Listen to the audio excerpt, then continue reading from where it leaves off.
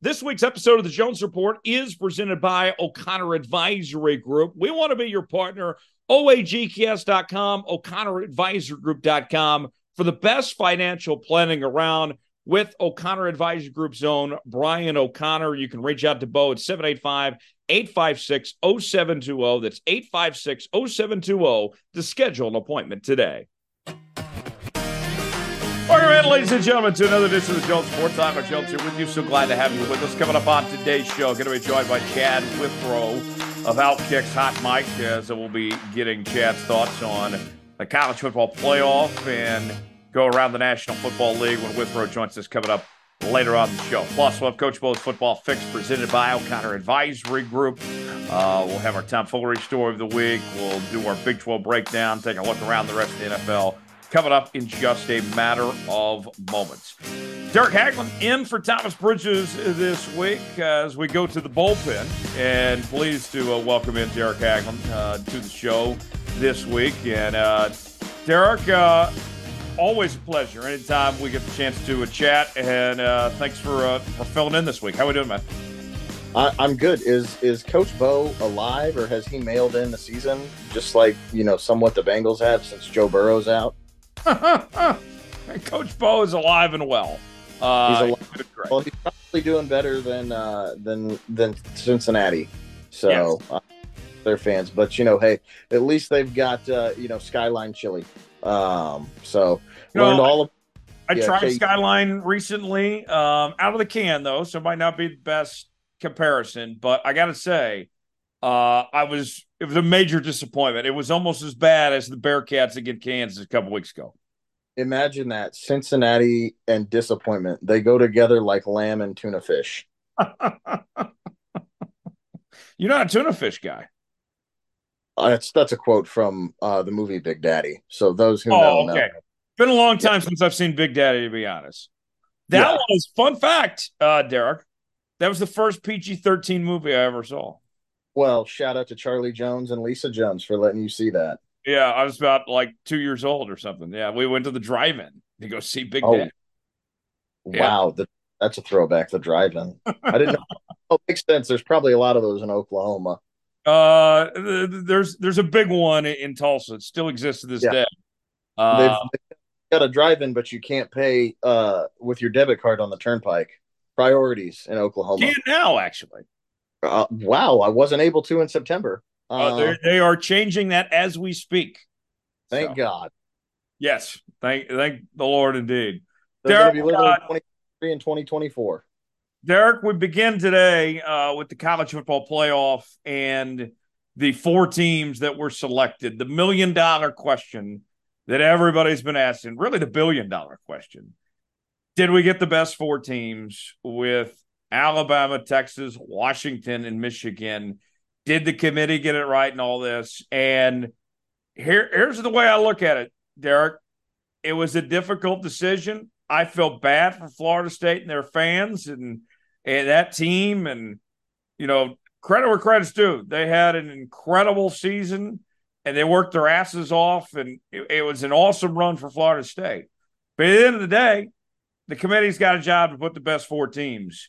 And there's no way in hell you could look at that Florida State team without Jordan Travis and say they belong on the same field as Alabama. Alabama looked great against Georgia in the SEC title game. We've seen Milroe really come along. He's played some really good football down the stretch here. I mean, that's what it comes down to. It's not about who's got the best resume. It's who are the four best teams.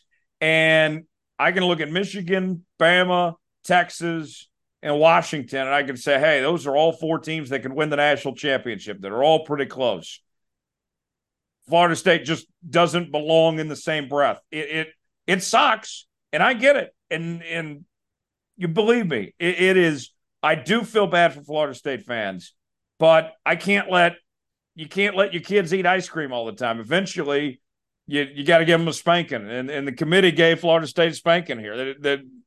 They had to make this call. Well, I think that you can't look at how Florida State played the last two games of of note of late against Florida, who I mean are not very good. I think Billy Napier next year is in a make or break year at the University of Florida. I just don't understand how the Gators have all that money and facilities and everything, and they just can't get it right. It's unreal to me. But you have all of that going on at Florida, and then you play Louisville. There's no way you can watch either of those games and sit here and say that Florida State without Jordan Travis in a college football playoff game would give any of those teams a game. They would not be competitive against Alabama. They would not be competitive against Michigan. They would not be competitive against Washington or Texas. I think if Florida State had gotten in,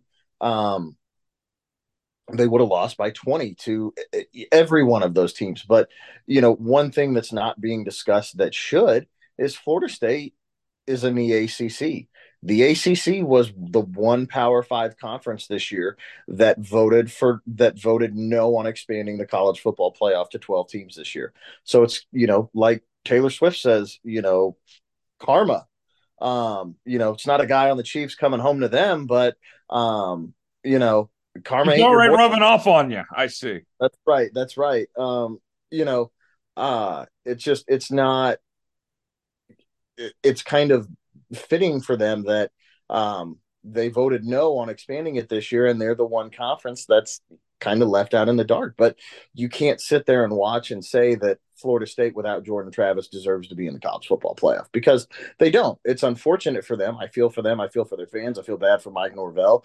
I feel bad for Jordan Travis and everybody else. But um, you know, this isn't a participation trophy. Just because you went undefeated, that doesn't mean that you're one of the four best teams when your best player in the heart and soul of your team is out. People want to talk about, man, it's crazy that you can go undefeated, win your conference, and not get to play for a national championship. Call Auburn in 2004. Yeah. They went and didn't get to play USC for the national championship. That went to Oklahoma. Oklahoma got their ass beat. Right. Yeah. I mean, Precedent. It's happened before. It's tough. It's a business. College football is big business at the end of the day. I think, we will. It's a tough look. I understand, but the committee beat everybody to the point. I mean, they took care of the dirty work for us and saved us the headache of having to sit through and watch Florida State get their asses kicked, because we all know that was going to happen. And Right. and here's the thing: if you need evidence, if you need proof, we are going to see Florida State and Georgia play in the Orange Bowl, and both teams are in the same spot. Neither team wants to be there. Both teams feel they deserve to be in the playoff. And what do you know? Georgia's a 14-point favorite in that game. I don't expect that game to be close. And, it's not going to be, either team's not going to have an excuse for not showing up. They're both in the same boat here. I expect Georgia to run away with that game. Right. And Florida State is different from what Ohio State was in 2014, where, in their conference championship game, Cardell Jones and Ohio State put on an unbelievable offensive display, scoring 59 points Right. in that game, shutting Wisconsin out. Florida State, you beat Louisville like 19-6 or 16-6. Like, you didn't impress anyone. You knew you had to win in a blowout, and you were struggling late in the fourth quarter. Yes. Yeah. So it's completely different. They struggled to get a first down in the first half. Yeah. And so, I mean, there's nothing there that shows that that team that played, whether it's, Jonathan Wilson or, Keon Coleman or anything, yeah, they've got talent, but, clearly Jordan Travis makes a difference, a huge difference. Well, and Derek, looking at next year, you mentioned that playoff system go to 12 next year. I can sit here and I could live without losing sleep and feel like things are just fine if Florida State was the 5 seed and had to go prove it against Liberty in round 1. And then we see, all right, let's find out what you're really made of. Playoff game without your quarterback, you still got a chance to win it on the field. To me, that's a fair compromise. And Right. it's it is a very good time. We're moving towards that system here. I think if this was that situation, all of us would be okay. Like, all right, let's see what they really got. Yeah, no, I would absolutely be okay with that, 100%. It's just one of those things where this is where we're at. This is the life and situation we are, and this is what reality is. And it's unfortunate that Jordan Travis got hurt, but when the committee came out and said, if a coach is gone or anything like that, or that prohibits or limits your ability, or you're missing a player or anything like that, you're that's going to be taken into account. So I mean, it's not like Florida State didn't know about it. Right. They put that out there to prepare Florida State. Well, I'm and here, rude, but to here's be another left out. thing, Derek. Here's another thing too that I would point to on all this. When it comes to this Florida State team, they had the chances to prove themselves on that stage. They didn't look the part. Yeah, And now, that's it. There's this whole idea, this narrative that some people are pointing to, that the SEC, you can't leave out the SEC champ, that the SEC has to have a seat at the table, and that, ESPN or something had something to do with it, and that they had to make sure an SEC team were there. Derek, for me, it's not about the SEC having a seat at the table. I could care less if the SEC makes a playoff or not. But if we're being genuine and being true about the four best teams, you can't compare that Florida State team and say that they are what Alabama is. I mean, all the metrics say otherwise, and the eye test says the same thing. yeah, and I mean, the crazy thing is that's really not being talked about is, had Auburn, not allowed Alabama to score a touchdown on 4th and goal from 31, we wouldn't be talking about Georgia being in this situation or Alabama being in this situation. I mean, I think had Alabama beaten Georgia, I still think that Georgia probably would have gotten that 4 spot, just because of the fact that they were ranked number one most of the season. And they'd won the last two national championships. Part of me feels like Georgia should be in the playoff this year. But again, I'm not going to argue with Alabama being in or Texas being in. I think every team that's in is deserving. Yeah. Let me ask you one more thing, and then we'll shift gears to the NFL here. Of these four teams, who catches your eye here? Early indications for me, I'm leaning towards the lower seeds. I like a Texas Alabama rematch. Texas gets Xavier Worthy back from injury. They're red hot. Bama, I thought, looked like a complete football team that went against Georgia. I like them more than I do Michigan and Washington. I think Michigan and Washington will put up a fight. What are you leaning towards right now of your first gauge of this playoff here? I honestly, I'm very high on Washington. I actually think that they've got the horses, and if Michael Penix Jr. plays well, I think that Washington can beat Texas. I think Texas is a very good team, but you know, going into that rematch in the Pac-12 championship game against Oregon, with Oregon being favored by 9 points and Washington pretty much dominating that game, and Bo Nix and Oregon on offense struggled a lot, especially in that first half. They were able to come back and make it a game, and ultimately ended up losing by 3. But I felt like that last touchdown drive by Washington was a statement drive and a drive of their season, and I really like what I saw from them. And I would not be surprised if they won the national championship. Yeah, I could see that. We'll see what all happens there. Derek, let's take a look around the National Football League. We'll circle back coming up later with more college football conversation in this week's Big 12 breakdown. But let's begin around the NFL this week. Derek, I got to ask you about our Kansas City Chiefs here. Lost to the Packers, didn't look good. This team, can't really find their footing in this receiving core. But something tells me, Derek, that it's way too early to be counting out this Chiefs team. There's still plenty of time to figure it out. It won't be easy to figure it out, but there's still time. They got the right coach and the right quarterback that they can still put this together. My faith hasn't wavered that they're going to find a way. Are you feeling the same boat here? I get a lot of like 2018 New England Patriot vibes where they just got to figure out their identity and play to it. Yeah. I get some 2020 Tampa Bay Buccaneer vibes too. They go through a rut. It just my thing is the frustration that sometimes comes along with listening to Andy Reid at the podium week after week, especially when there's crucial penalties.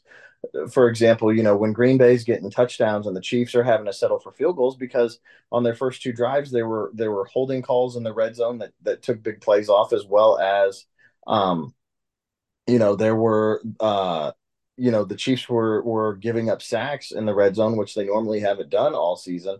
I'm never going to count out Andy Reid and Patrick Mahomes. I think they've obviously found something in Rashee Rice, and I think they're moving towards the offense being okay. Hey, no matter what, we've got to get our playmakers. Rashee Rice, Travis Kelce, and Isaiah Pacheco have to touch the ball and be involved. We have to make a huge effort to get them the ball and get them the ball early and often. But it's at a point right now too, especially the last couple of games where you look at it and you see for some reason they're not coming out with the energy on both sides of the ball that they need to. I understand that the thought process is with 3 Super Bowl appearances in the last 4 years that sometimes the regular season is annoying because you have to play it no matter what to be able to get to the playoffs.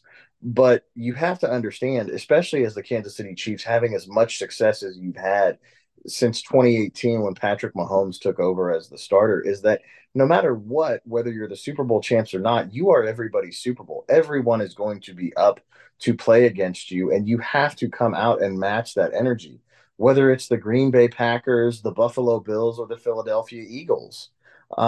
You've just got to come out and be better prepared. I think they're going to be better on the defensive end this week than they have to start the first two. Early on than compared to the last 2 weeks. They are going to get Nick Bolton back. He's been a full participant all week. They've been ramping him up, so that will be huge, especially because Drew Trank was probably going to miss the game because of concussion. Yeah. So that huge to be able to get Nick Bolton back. But I still give them a puncher's chance with Patrick Mahomes and Andy Reid and think that they can obviously win the Super Bowl. But I do think that for them to be able to get the number 1 seed, they're going to have to win out. And I think if they beat the Buffalo Bills, they can do that. But Let me jump in real quick here. This game against Buffalo this weekend, with Buffalo sitting at 6-6, do you think there's any thought among Andy Reid and this Chiefs team, whether they say it aloud or not? Do you think they're thinking at all, we win this game, we can eliminate the Bills, we can write them off and not have to deal with them in January? I do think that that's probably a part of the thought process internally that will never be spoken about externally, Right. From the Chiefs' perspective. But with how Buffalo is struggling so far right now this year, I definitely think that that's a case, and that's not a team that Buffalo is talented. We know this. The thing that has surprised me the most about the conversation around the Bills this year has been so much was put on their offense and they fired Ken Dorsey. It was their defense who took a drastic step back. They Right. went from top 5 team in DVOA the last 3 seasons to being like 17th or 18th. That's a huge drop off. Now it doesn't help when you're losing your star all pro middle linebacker and Matt Milano and your best corner in Tre'Davious White. And it's clear that Von Miller is not back to his normal self after coming off of that ACL surgery and everything else. But this is the biggest regular season game in the Patrick Mahomes era. Tyler, when you were up here in Kansas City, we would often talk and have these conversations about Andy Reid's holding stuff back, or this is an Andy Reid game in the playoffs, or what is Andy Reid going to come out with that he hasn't shown all regular season that's not out there on tape. I think this is a week that Andy Reid might have to burn through some of that stuff just to be able to eliminate the Bills, because he knows if the Chiefs can win this game, there's a good possibility that they're not going to see the Buffalo Bills in the playoffs. Oh yeah, I So mean, you make life a lot easier on yourselves if you take care of the Bills now and are facing a team like Cleveland or Indianapolis instead. Like I think that's what makes this week so important. I can deal with Cleveland or or even Indianapolis like all day. I don't want this team touching the postseason. Yeah, no, and I'm with you. That's not somebody you want to see as a 6 or a 7 seed in the playoffs, and it's not somebody you want to see come in on on the road to your place because you know how well that they can play. It's different than if say for example, if the Dolphins had to come into Arrowhead or Lamar Jackson because Lamar is a great talent, but again, he can't win from. We've yet to see him win from the pocket in a playoff game. And so that's the one thing that is drastically needed to be able to, have belief in Lamar. And I just don't know that either of those two teams are going to do that. Yeah, yeah, I'm with you. Let's roll through some of these other games this weekend. That Colts Bengals game. Um, Jake Browning looked phenomenal on Monday. You get a home game against Indy. We mentioned Indy's in the playoff picture right now. They got a backup quarterback themselves in Gardner Minshew that they've been rolling with here.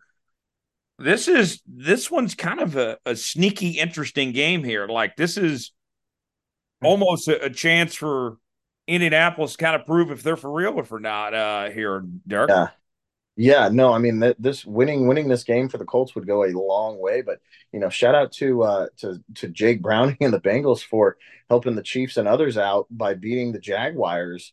I had forgotten for a while that Jake Browning was still in the league. I remember him going undrafted coming out of Washington. Yeah. But he definitely looks like he's another one of those guys who was off and on of practice squads, but finally, he's been in a pro system and been a part of the NFL for a while that he's been able to develop, and he was pretty much ready when his number was called, a la Jason Bean at the University of Kansas. Right. Right. Yeah, I think that'll be very interesting to follow for sure. Some of the other games to watch this weekend. Rams taking on the Ravens. Rams are still in the playoff picture at 6-6. They played better as of late. The Ravens at 9-3. We mentioned the Ravens competing for the top spot in the AFC. Derek, we've seen this time the last 2 years, this exact time is when Lamar Jackson has gone down with injuries and missed the rest of the season. I know that things are a lot different with this Baltimore team this year compared to those previous two teams that, they got more talent than they've had before. Todd Monken's offense has been terrific, been a good scheme fit for Lamar Jackson.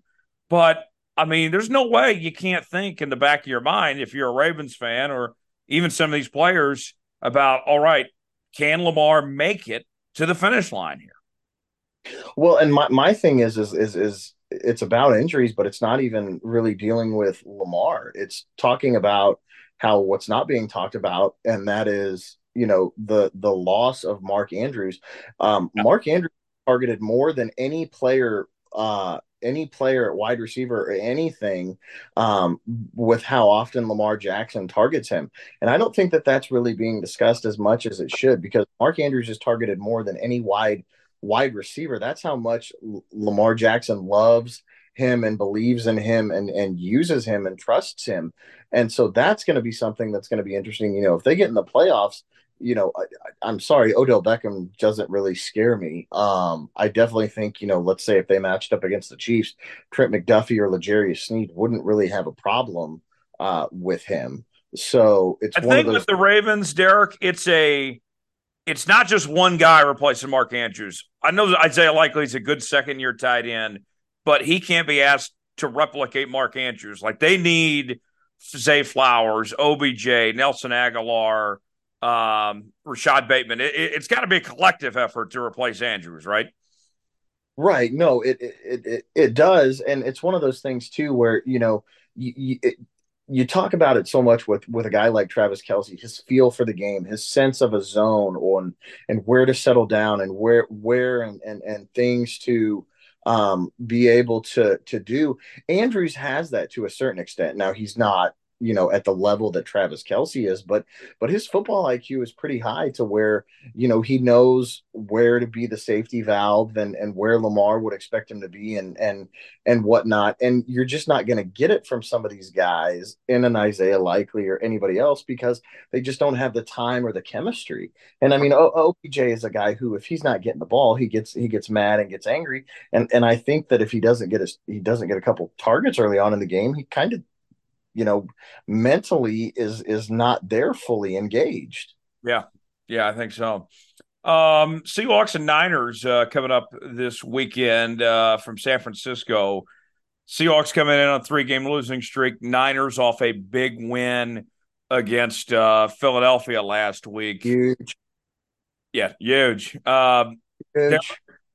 Two, kind of like what we talked about with the Chiefs of them get a chance to eliminate Buffalo here. If you're the Niners, kind of same ordeal. You get a chance to potentially end any hopes of your arch rival Seahawks going to the playoffs.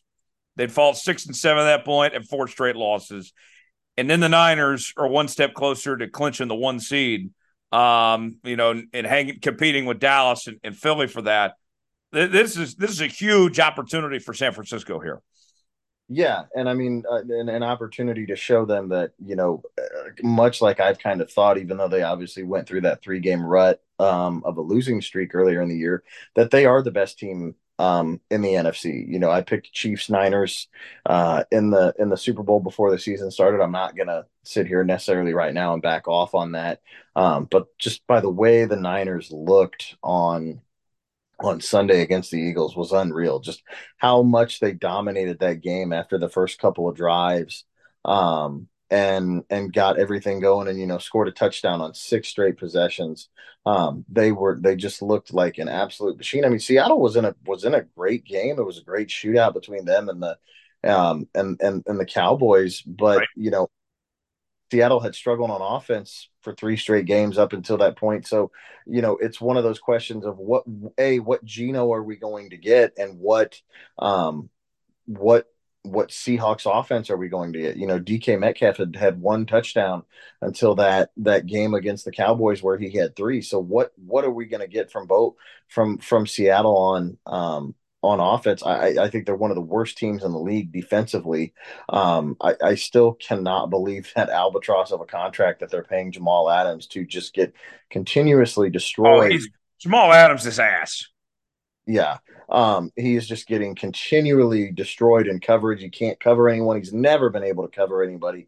He's a glorified in the box linebacker, who cannot cover running backs, cannot cover tight ends. And he thinks that he's just the fucking greatest thing in the league. And he's dog shit. Most of the time for what a safety's supposed to do, and he's overpaid as hell. The Seahawks have done a lot of things right over the last few years. That is one of the biggest fucking things that they have gotten wrong. Yeah, I 100% agree. 100% agree. One more game to talk about here, and then we'll shift gears to our Big 12 breakdown here. Eagles Cowboys from AT&T Stadium on Sunday night. Eagles at 10-2, Cowboys at 9-3. Eagles have kind of owned the Cowboys as of late. Cowboys are playing some really good football. We mentioned that win against Seattle last week. Derek, is this like a de facto division title game here? Yeah, I mean, I definitely think it is because it would vault the Seahawk, or it would vault the Dallas. above the Eagles. But They'd it be would also, tied, yeah. right, it would put the Niners at the 1 seed, because the Niners beat the Cowboys and then also went into Philadelphia and beat the Eagles. So it would be a huge change of pace and would definitely shake things up in the NFC. But I think whoever probably wins this game is probably going to win the division. Yeah, So and I lean towards Dallas here with Jalen Hurts just not looking healthy right now. Dak's yeah, looking like maybe the MVP favorite at the moment. yeah, and the way that Dak Prescott has played the last 6-7 weeks of the season, he's definitely vaulted himself up there to the top of the conversation of the MVP, in my opinion.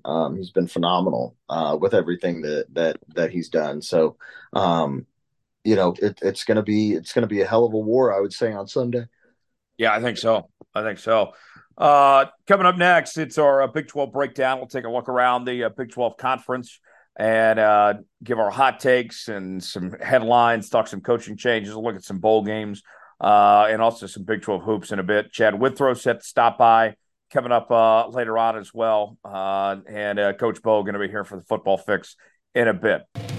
It is the Big 12 breakdown. Tyler Jones here, Derek Hacklin in for Thomas Bridges this week as we give you a comprehensive look around the Big 12 conference. And we begin each week with our hot takes in the Big 12. And I'll start, and then Derek can get his hot take in on this. Derek, my hot take this week, I'm going to take my talents down to Houston, give credit where credit's due. I thought Houston went out of the park with their hire of Willie Fritz. Yeah. My hot take is that they had the best hire of any program this offseason so far when you consider the quality of coach and bringing to their program of the coach that they could get. I didn't think they could get Willie Fritz. I thought that if he was going to leave, it'd be something bigger than Houston. The fact that they were able to convince him at this late in his career, he's in his 60s, to go ahead and now make the jump to the Power Five and take that job. He knows how to recruit that area. He's got a unique offense and knows what players to get for that talent. And not to mention all the money and resources Houston's got. This new Big 12 is kind of wide open here. I think it's a great fit for Houston here. I thought they hit a home run. That's my hot take this week. What'd you make of that hire? Oh, I mean, I love it. You're talking to a guy who's a UCM alum who was there for a period of time when Willie Fritz was the head football coach at the University of Central Missouri. He left Central Missouri to go to Sam Houston State, and then we all know where he's gone from there. I loved it. I thought that was the best coach that Houston could get once Dana Holgerson was relieved. I'm not surprised that he went there. I know he's very familiar with Texas. I know he enjoyed his time there when he was in the state at Sam Houston State. Um, uh, so, but yeah, I think that was an unbelievable hire by Houston. I think he was probably the best coach available that was ready to take that next step to a Power Five program. Yeah, and if Tulane wins that game, that he's going to be the head coach at Houston. That might have been hard to walk away from as the conference champ again, and getting ready for a possible, New Year's 6-day bowl. Right. Yeah, I loved it. Thought Houston made a great choice, and we'll see them, I think, not wait very long to compete in this new Big 12 going forward. Derek, give me a hot take anywhere in the Big 12 this week. You want to go football, basketball, whatever. Throw me something hot here. I think that West Virginia and Neil Brown would have been let go from West Virginia if they had actually had to play some of the top tier competition in the Big 12. I said it last year going into the offseason that I thought they had an easy schedule, yes. The easiest schedule in the Big 12 that allowed them to go 8-4. Kansas played 5 of the top 6 teams in the Big 12 conference and went 8-4. I believe West Virginia only played one team that was in the top 5 or 6 of the Big 12, and I believe that was Oklahoma, and they lost that game. Yeah. So it blows my mind that Neil Brown was retained, but it's because of the fact that they were able to go 8-4. I think next year, if they have a tougher schedule, he's gone. Yeah, I think that credit to them for getting to 8 wins, but that schedule, everything went right for them, and I think that is his ceiling. They will never do that again as long as he's there. And West Virginia is a decent job, actually. Like, they can get a much better head coach than Neil Brown and be much better off. And they were one way in 2007 from playing for the national championship. Had Dave Wanstad and Pitt not gone into Morgantown and upset them, West Virginia was going to play for the national title that year. Yeah. Pat White Steve Slayton. Yeah, it's a great point. Derek, I want to take some time to just kind of run through these bowl games here that these Big 12 teams are playing, kind of go rapid fire one by one. Let's start with Texas and Washington, and we're going to have more time to discuss this game throughout the next couple of weeks so we get closer to the playoff. But Quinn Ewers, Michael Penix Jr., two very good quarterbacks. Texas seems to have an edge defensively, top 15 defense. Washington's got about a top 45 defense. I've liked everything I've seen from Texas this year. They've passed every test along the way so far this season, and Sark playing his whole team and everything. To me, that the story for me more than anything that caught my attention of Texas getting to this point was Sark. To me, that was the biggest doubt I had going into this year, was that this was the guy prior to this season, had never won 10 games, not at USC, not at Washington, not at Texas, and they finally put it all together. They looked like a complete football team. That to me is the biggest surprise of them getting here, is just how far Sark was finally able to come through and make it happen here. Yeah, I think that's been one of the biggest surprises for me, is that, that progress, that jump that he's been able to make. I'm like you, I needed to be I needed to be able to see him do it to be able to believe in Texas, because we've heard forever that Texas is back, but I do truly believe that they are. They won the conference title game. They dominated Oklahoma State. That was the big thing. And I think you're seeing it in their recruiting style and their recruiting patterns, with how they've been able to, make the changes with getting ready, obviously, to make the transition to the SEC and the athletes. I think earlier on in the season, I had heard something that out of every Power Five team in the country, that the Texas Longhorns had the most draftable players of any school in the country. And that means that of anybody that could receive a draft grade, Texas had, I think it was like 19 or 20 guys that people thought could get drafted or could have the opportunity to play at the next level in the NFL. Unbelievable. A lot's going to be made about the quarterbacks, and rightfully so. Hot take here, Derek. For me, I think Texas's biggest challenge defensively is not actually Michael Penix Jr. I think it's, how are they going to slow down Dylan Johnson of Washington? That guy's a dog. Literally, pun intended. Who.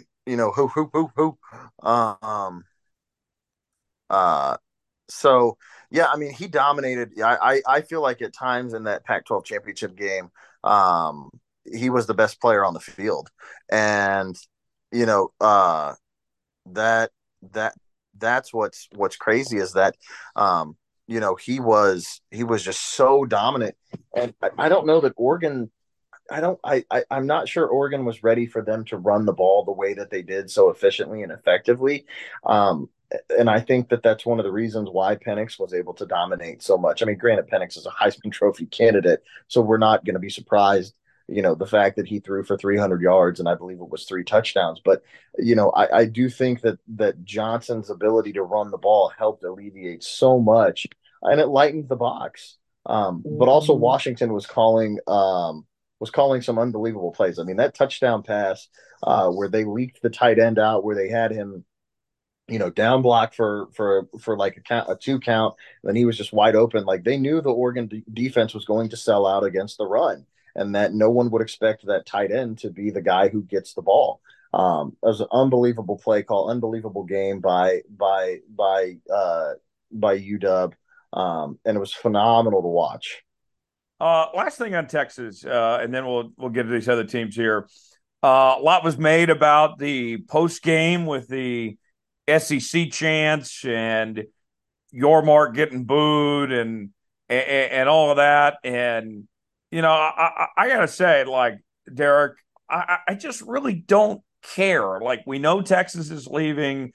As much as I like Yormark, he did kind of do some chirping at Texas a couple months ago when he, publicly called out Texas Tech to beat Texas. Like, I hate to admit, but Yormark kind of had it coming. Like, we shouldn't be surprised that he got booed when he made those statements previously. Like I don't actually have an issue with how that post game celebration, all that was handled. Like we should have No, seen it. um, uh, I have no issue with it, at all. I mean, we would have Um, been doing the same thing had he said the same thing about us. right, exactly. And so the thing is that you sit here and you look at it. He's done some phenomenal stuff for the conference. Your mark, that is. There were a lot of times where people thought that the Big 12 conference was going to cave and crater. Well, that was the Pac-12. He's done a lot of things, but it's kind of like the little video of that keeps going around of Cat Williams stand up at Pimp Chronicles. Should have been talking shit. If you're at your mark, if you want to talk shit, you better be able to take it and receive it in. I get it when you said that when you're in Lubbock. Also understand you're talking to Joey McGuire in Texas Tech. Just saying, had Jason Bean not gotten hurt, I think Kansas wins that game. Great. Hashtag still not over it. Hashtag free bean. But it's funny because I think it's part of that stereotypical like East Coast, like New Yorker, like I'm better than you, like I'm from this area, like what, like just shut the fuck up and move on. You know what I mean? Like we all get it. Like hey, you're from New York City. You pay $4,000 for a 300 square foot apartment. You share a shower with 19 other people. The community shower. You can't do the community shower. Right, Never do the exactly. community shower. Community bathroom. That's bad. I I avoided the community bathroom in college so much, Tom. Or I'm already calling you Tom. It only took me 40 minutes in the show to do that. I avoided the community bathroom so much in college, Derek, that I would keep a Gatorade bottle by my bed and piss in it, so I wouldn't have to go use the community bathroom, and get up in the middle of the night, So That was not on my bingo card for being one asked to fill in. uh, enough about Texas. Here, let's go through these other games real quick. Tech taking on Cal in the Independence Bowl. Tech, the most disappointing team in the league this year. Uh, And yeah, this would be a nice finish to their season if they can find a way to get a win here and have somewhat momentum next year. I think there's going to be a lot of pressure on Joey McGuire next year. no, I definitely think there is, especially after the season the way they ended the season in 2022. And everything runs through Lubbock. No, nothing really runs through Lubbock. You guys do a lot of capitalizing off of the fact that Patrick Mahomes went there, but even that school wasn't so sure on him when they brought him in. So you know, I think it would be a huge win. Not a huge, I'm not going to say huge. I think it would be a good step in the positive direction for them going into next season, but they just have to learn to not believe all the hype. Like I did not understand this year going into the season. I think it was what Texas Tech finished 8-5 last year in the after their bowl game, and you had people talking like Brett McMurphy talking about how like they could make the fucking playoff. Like All right. what made you think last year that going into this year they could make the playoff? Um, I just did not understand or see that at all. Again, I say, if Jason Bean finishes the game against Texas Tech, I think Kansas wins.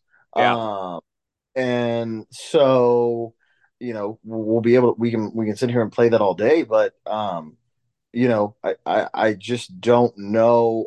I didn't really see it from him defensively. Yeah. And I think it's Uh, going to be because I think there are other guys in this league in terms of coaches who are better at building a program in their image. I don't know the image I'm going to say this, like, Willie Fritz going to the University of Houston, the type of way he's going to go about building that program. He's going Right. to We try. don't know Joey McGuire's identity, the culture that he's trying to establish at Texas Tech. Yeah. Well, culture, yes, I understand what type of culture he's trying to establish. It's just, what is the identity of your team? Like, we know what we're going to get from Willie Fritz, who's going to Houston. Right, We right. know it with Lance Leipold at Kansas, where it's, hey, we're going to run the ball, we're going to be physical that way. We know the culture, things of that nature. Mike Gundy, what you have with him at the University of Oklahoma State, and so it's just one of those, like, I've yet to see anything from Joey McGuire in terms of, like, what is your culture, where is it you're trying to go, or what is it you're trying to build. Right, right, And right. struggle with that. UCF and Georgia Tech. This is a great example of all records are not created equal. I know UCF has the same record as Texas Tech at 6-6, but UCF played a lot better down the stretch. Gus has got some talent coming in. John Rice Plumlee was a nice spark over the last couple of weeks here. UCF, nice first year in the Big 12 if they can finish out with a winning record here with a win over Georgia Tech. Yeah, and it's crazy the way that UCF was able to finish the season when, I mean, I'm not trying to be demeaning on this. I mean, they had some ass whoopings that they took. You know what I mean? I mean, they came up to Manhattan and K-State dominated them, and then a couple weeks later they came up to Lawrence, and K-State, KU put 55 on them and rushed for 400 yards. And then you fast forward in November and they whooped Oklahoma State's ass. Yeah, which is just crazy. Just how that went, and everything else that came with it. So that would be huge for if UCF was able to win this game, and it could propel them going into next season. That's the thing. I mean, all these schools that are playing in bowl games that aren't playing in the college football playoff, you're building and setting the stage for next year too. Right. These 15 practices, all these guys that are young, or all the guys that are going to come back, and this, that, and the other, you're building to be able to set the foundation to set you up to go into it for next year. Yeah, this is just like fall camp, pretty much. These 15 practices you get. It's Well, a big deal. and Yeah, and Tyler, about it, this is the last thing that I'll say about UCF, and we both understand it, and we both know it. I don't think it was really talked about a lot with these teams that were coming into the Big 12, is that there's a difference between having to play a team as a group of five team and a power five team every once in a while, doing things that way. But as you go and you're having to do that every single week, there is an acclimation period. And as good as the athletes are that UCF has, and the offense and everything that they do, there was an acclimation process. They were not ready every single week to be able to do that. right. Oh, yeah, You know, that 100%. Kansas. KU taking on UNLV in the guaranteed rate poll. Couple thoughts from me just on this one here. I mean, I'm not going to complain about going, anytime Kansas is in a bowl game, but No, I am disappointed that we're stuck playing UNLV. I wanted to beat a big time quality, Power Five program of some sorts here. Like UNLV shouldn't be playing in this game. We should be playing, like a Wisconsin or something. I'll take a bowl win, but it doesn't feel the same with that with yeah. playing. Well, it's going to Uh, be. the Jason Bean thing, his last swan song, for him to go out. You obviously have a new offensive coordinator, and we saw those hirings that came in the last couple of days here. Um, you know, I think this is a unique circumstance. Like, you're ending one era and you're starting another kind of all at the same time right here for Kansas here, and to get that long coveted bowl win we've been waiting a long time for. Yeah, and to be able to get to 9 wins for the first time since the Orange Bowl season. I was a senior in high school and had a full, luscious, thick, full head of hair. That's how long that it's been since Kansas won 9 games in a season. But this is an opportunity for Jason Bean to avenge, how last season ended for him in that triple overtime thrilling loss in the Liberty Bowl to Arkansas. where he still to this day talks about overthrowing Mason Fairchild, who was wide open on that 2-point conversion. This is a big reason why he came back to come to Kansas. And I mean, we could sit here and acknowledge it. Tyler, had Jason Bean not come back to Kansas this year, they would have been royally fucked with the fact that the Big 12 preseason offensive player of the year only played in 3 games. Being saved the season. Yeah. Yeah, Jason Bean literally saved their season. And that's a testament to him. That's a testament to the coaching staff and everything else. He secured his legacy at KU, but this could go a lot of this could go really far in securing it even further. I would have loved to have played a Big Ten team. The thing that pisses me off is that UNLV comes to Lawrence next year as a non-con opponent. So why are you doing that? Because they play them like week 2 or 3 in the non-con. So that's where the head scratcher is. I would have loved to have beaten up on Northwestern or Minnesota or somebody like that. And not to mention, good for Kansas, the fact that they're not really having any opt outs at all. But, UNLV's quarterback's already in the transfer portal. Yeah. Yeah. And he won't play. So, yeah, it's a great point. We mentioned overrated West Virginia at 8-4, taking out North Carolina in the Duke's Mayo Bowl. This actually it's not a Big 12 bowl. They got traded in because the Big 12 had so many bowl eligible teams. Right. Drake May not expected to play for North Carolina, as he'll likely be a top 5 pick in next April's draft. With no Drake May, there is no excuse for West Virginia not to win this game and cap off a 9-win season here. I agree, but I hope North Carolina beats their ass. We always try to sit here and say, like, don't ever be personal when it comes to, sports and this, that, and the other. I'm sorry. I've never met Neil Brown, but it's personal to me. I want. You are on board. Tom and I have the same exact hate for Neil Brown. We are a very anti-Neil Brown program here. Yeah.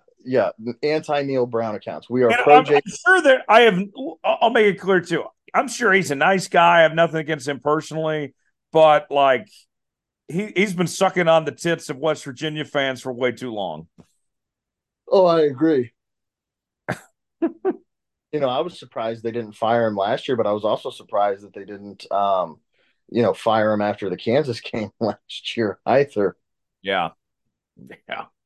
Oklahoma State taking on Texas A&M. Texas A&M is a mess, and obviously coaching transition and all that. Oklahoma State coming off a disappointing performance in the Big 12 championship game here. We talk about this period of the bowl practices and preparing for next year.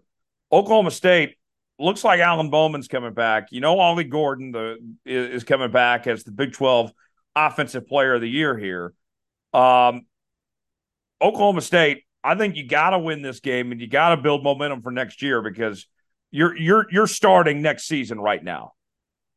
Yeah, no, you are, and especially with how things looked this year, and looked so bleak with this Oklahoma State team. So the fact that they were able to go and play in the Big 12 championship game when a lot of people were calling for Mike Gundy to be gone, that is just remarkable the way that their season ended. But yeah, I mean they've got to be able to build and get ready for next season because this season was kind of unexpected. But with the fact that Alan Bowman and then Ollie Gordon are coming back, that's going to be huge for them as they set up to probably be one of the top teams in the Big 12 and one of the top offenses, especially at the quarterback and running back position going into next year. Yeah, for sure. NC State, K-State, the Pop-Tarts Bowl. Winner gets to eat the edible Pop-Tart mascot, which I still don't understand how that works, nor do I would want to partake. Let's be respectful of Pop-Tarts. What's your favorite flavor of Pop-Tart? We go with no frosting, and we go with cherry filled. Okay. I'm a strawberry guy. Yeah. I like strawberry. I just think that the cherry. So what we do, we get a little chocolate milk. We take it off. Pop that cherry. Yeah. Yeah. We dip it in chocolate milk, and we're good to go. The start of the Avery Johnson era officially. Not that Avery Johnson, the other. the white Avery Johnson. Will Right. Howard gone and enters the portal with Avery Johnson. As we saw some flashes, he looked really good when we did see him play. The thing about this is like NC State doesn't have a ton of opt outs themselves or transfer portal guys. Like this is one of the best evenly matched games of teams that are, preparing for next year and everything here. Like this is one of the better bowl games. Like K State's got their hands full here. Yeah, I mean Brennan Armstrong's opt out is under the transfer for North Carolina and whatnot. But yeah, shout out to Dave Dorn, the pride of Bishop Miege High School, and enemy of Steve Smith. So it'll be a good game. Especially it's just it's been a rough couple of days for K State. I will say with everything that's gone on with Will Howard deciding to leave. I wonder if that's one of those things where he was just unhappy, or maybe he was forced out or asked. I had a buddy ask me about the Kyle McCord situation at Ohio State. Like, hey, this guy started all season. Well, yeah, sometimes the coaches tell players to leave so that they can try to get somebody else in. Tyler, we've long often talked about the Bill Self of pat on the back, hey, you're going to have a great college career. It's just not going to be here at the University of Kansas. Yes. Yes. What do you think about Colin Klein leaving K State, going to A&M and everything? Is that a big deal for K? Is that a huge loss for them? Yeah, I mean, I definitely think it is. It was talked about how much of a relationship he had with Avery Johnson and helping recruit him, and then obviously, he was very close with Will Howard for all those years. And Colin Klein is a legend at K State. He was a guy who was a runner up for the Heisman when his senior year, and led K State to an unbelievable season in 2012 where they were the Big 12 champs and played in the Fiesta Bowl and ultimately ended up losing to Oregon. But I think this is kind of a case of, he's been one place for so long. He played there. He coached there. He started out there as a coach, then went to, was promoted to offensive coordinator. Sometimes it's not necessarily leaving and going to where the grass is greener, but wanting to see how you can do outside of your element and your comfort. And Texas A&M isn't someplace that's familiar to him, Right. so he's able to show, Yeah, hey, he's from Colorado originally. Right. Yeah. but I can have success and do it not only here at K State, but I can build an offense somewhere else. And that'll be going a long way for a guy who probably at some point wants to be a head coach and run his own program at some point down the road. Well, and I think if you're a K Stater, big picture, whenever Chris Kleiman leaves, whether it's for another job or if he retires or whatever, the pipe dream is that Colin Klein one day becomes the Kansas State head coach. Um, I don't think Kleiman is leaving anytime soon. And so if you're Colin Klein, you got to start thinking about your own interests here. What do I have to do to go Right. stand out to do what's best for me and put myself in a position to be a head coach? Maybe he does come back to K State and he's their head coach someday, but like he's got to be thinking about the present and what he can do to put himself in a position to succeed. And he wasn't getting any head coaching interviews at K State. You go have a successful offense at A&M, you're going to get Power 5 coaching offers. Right, absolutely. And I think Andy Kotelnicki probably had to do the same thing when leaving Kansas to go to Penn State. He probably wants to run his own program, but it's obvious that Leipold this year made the comment of this is going to be my last job, barring anything that is crazy or happens. And Kotelnicki, obviously being with that staff, wanted to go show that he could do it somewhere else other than Kansas because maybe one day whenever Leipold decides to leave, Andy Kotelnicki could come back and be the head coach. But the last thing you want to do is promote that from a guy who has just been on the staff the whole time. You want to be able to see that he's done it somewhere else. Same thing with Colin Klein, whether wherever Colin ends up after his time at Texas A&M, on Mike Elko's staff. Yeah. These guys go other places to prove it. Eric Bieniemy had to go to Washington to show that he could call plays. And now Bieniemy is more likely to get a head coaching job than maybe ever before. Uh, Absolutely. And Washington is terrible. right, But he's got a really good offense and the league's leading passer. So he's shown he can call plays. right, right. Uh, Couple more bowl games here. Oklahoma taking on Arizona in the Alamo Bowl. Dylan Gabriel's gone. Sounds like he's headed to Oregon more than likely. Jackson Arnold, the Jackson Arnold era begins. Former number one quarterback coming out. He, in the flashes that we saw from him this year, looked really good. We mentioned those bowl practices. Now you really kick in gear, get ready for next year here. Huge opportunity for Jackson Arnold to really get things going and start this next chapter. They prepare for the SEC. Arizona, a future Big 12 team in their own right. They've had a great season. Jed Fish has done a really good job. This would be a very interesting first test for Jackson Arnold's first career start here, Derek.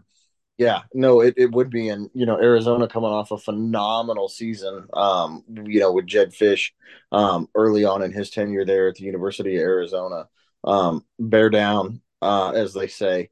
But, it'll be a good game. I lean towards the Wildcats in this one just because of the fact that obviously, Dylan Gabriel's decided to leave, which I didn't realize he had another year of eligibility. I feel like Dylan Gabriel was starting college when I graduated, and that was 9 years ago. Because he Uh, was. Yeah. yeah, exactly, because he was. That guy's played for Gus Malzahn, Brent Venables, and Dan Lanning. Like, what a world, um, and and whatnot. So yeah, it's going to be. I think that'll be a very surprising, under the radar game. The Alamo Bowl is always fun to watch. With it being in the Alamo Dome down there in San Antonio and everything. Big 12 always gets that game, so it's definitely going to be something to watch for sure. It has the biggest payout of the non-New Year's Six bowls. So great to be associated with that bowl game and hopefully for many years to come. Last one, Iowa State and Memphis in the Liberty Bowl. The game in Memphis, so Iowa State's got to play basically a road game, but their fans travel so well. As long as you give them some Busch Light, they're going to be happy. Rocco Beck, what a story. Iowa State, there was no expectations with that gambling scandal, the players that got suspended, everything. And this freshman from Florida, son of Anthony Beck, played really good this year. I expect Iowa State to win this game and end up with 8 wins. Who saw that coming? Yeah, especially for during times of the season where it looked like they really were struggling on offense, just to be able to score. I mean, I'm not going to sit here and say that Kansas's defense this year was great, but I remember being at the game up in Ames when KU was playing them, and they struggled to move the ball in the first half. And so the fact that they've got an opportunity to end the season with 8 wins and they went 7-5. I said one of my hot takes, Tyler, if you remember, over the summer on the podcast, was I said I wouldn't be surprised if they have a bad season, if Matt Campbell might be gone. And it certainly looked like it was trending that way early on in the season when they lost to Ohio on the road. So that's been a hell of a turnaround, but that just goes to show you how much they believe in the process and how much they believe in Matt Campbell and what that coaching staff is selling. And Rocco Beck has definitely helped alleviate and take away the distractions that came along with those players at Iowa State, including their dumbass former quarterback Hunter Deckers. Hunter Deckers. Yeah, Yeah. to the Hickory Pit up there in Ames, though. If you've never been, everybody needs to go. It's a great spot to eat at up in Ames. Yeah, there you go. Big 12 hoops, real quick. Let's start out in Manhattan with Naquan Tomlinson being kicked off the team. And, what a bizarre situation. We know about the rest back in October. Charges were ultimately dismissed. There's been more that came out that I guess he got involved in some fight back in the offseason. And Yeah, then you had the president of the university, undermining Gene Taylor, the AD, and making him be the bad guy and all this, like just a Jerome, messy situation for a guy that was a key player to their Elite Eight team last year. yeah. I could be wrong on this, Tyler, but I feel like if we worked and were working for somebody and had a boss who just kept undermining us and not trusting us to be able to do our job and everything, I think we would get annoyed with that. And I think that's probably how Jerome Tang feels about the Naquan Tomlin situation. I have no disrespect towards the president of the university at K State, but I don't think that I could sit here and if he tried to say anything, act as if he knows what's best for the team and what's best for the individual and Naquan Tomlin over Jerome Tang, who is around him every single day. It's clear that by the way that the season started for K State, that there was the expectation that Tomlin was going to be back with the team at some point. He was participating in practice, he was sitting on the sidelines during games, and then to There have this week, the Villanova game.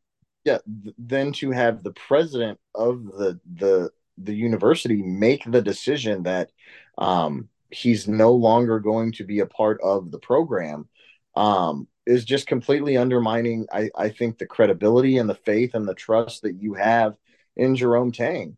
And we've all seen how things like that work out at it doesn't take long when something like this, where a coach feels that he's been undermined,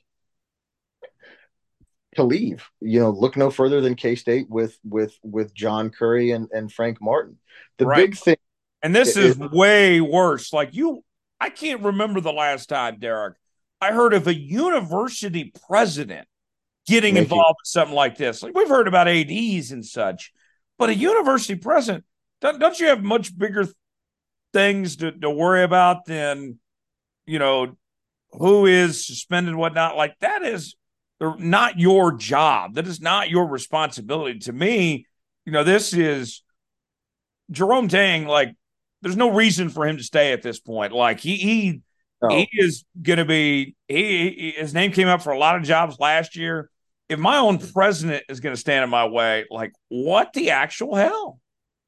Well, and it's one of those things too where there are rumors that this relationship is damaged, and you're talking about a relationship being damaged 9 months after this program was minutes away from going to a Final Four.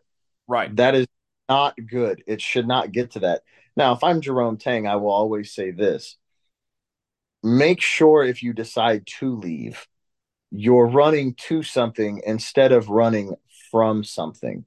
When Frank Martin left Kansas State, he was running from something and running from John Curry and running as far away. He might have been running to the ocean and he stopped at South Carolina, but he was running to get as far away from John Curry as he could. If you're Jerome Tang, make sure you're running to something, not from something.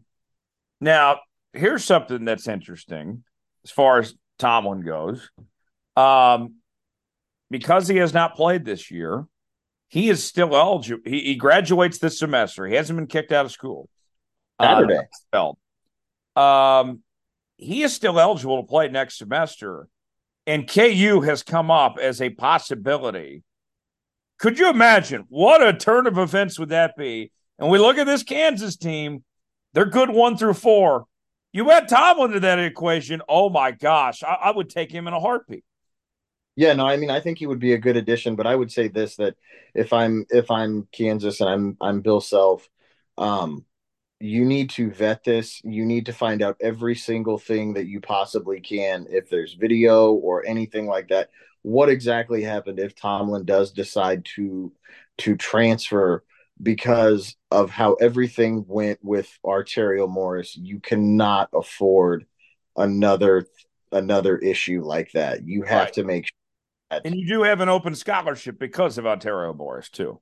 you have to make sure that you are fully aware and know all the details about everything. Yes. Yeah. Yeah. Like, not, you can't have it to where it was the point of, the Kareem Hunt situation in 2018. Oh, well, apparently he kicked a girl. Okay, well, what was it? How was it?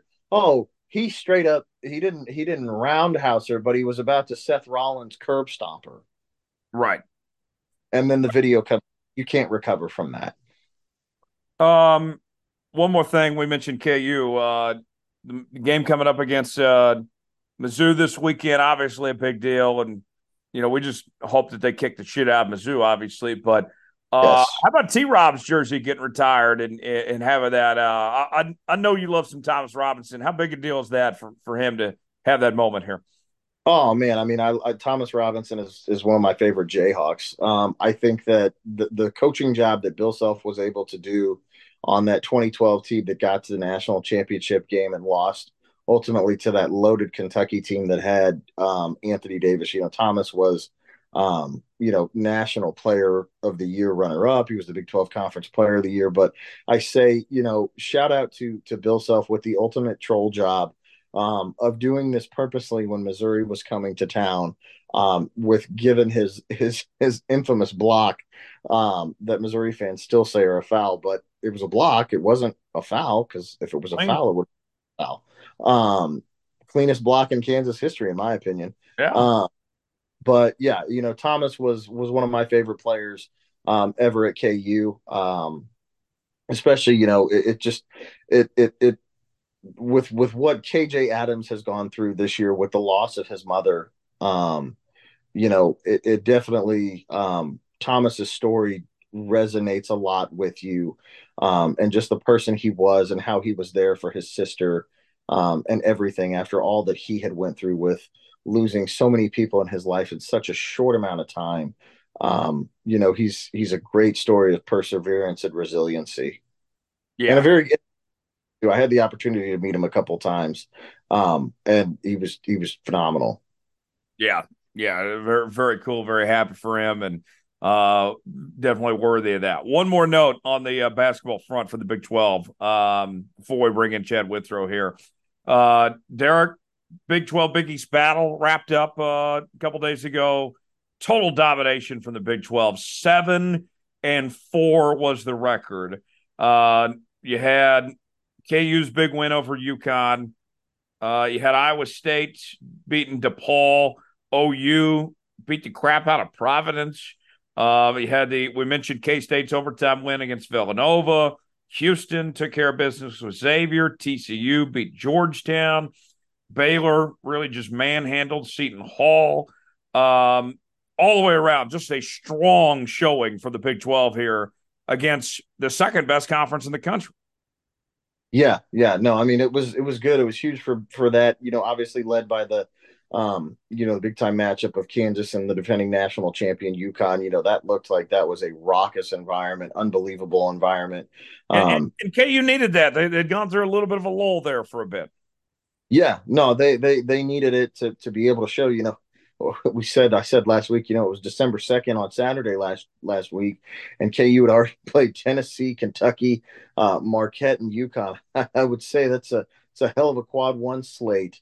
It just the first month of the season. But yeah, it definitely I think, it the way I would say it is that, it definitely confirmed that they are a national championship contender. And UConn's going to be really good again this year too. So, come tournament selection time, that's going to be a hell of a quad one win. Yeah, I think so. He's Derek Hagel, and I'm Tyler Jones. Chad Withrow of OutKick's Hot Mic set to join us next. More to come. Stay with us.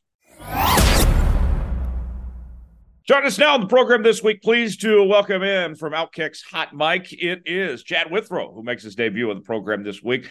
Withrow, appreciate the time, man. Thanks for joining us. And so much to talk about here that we'll go over with the college football playoff and the NFL and everything.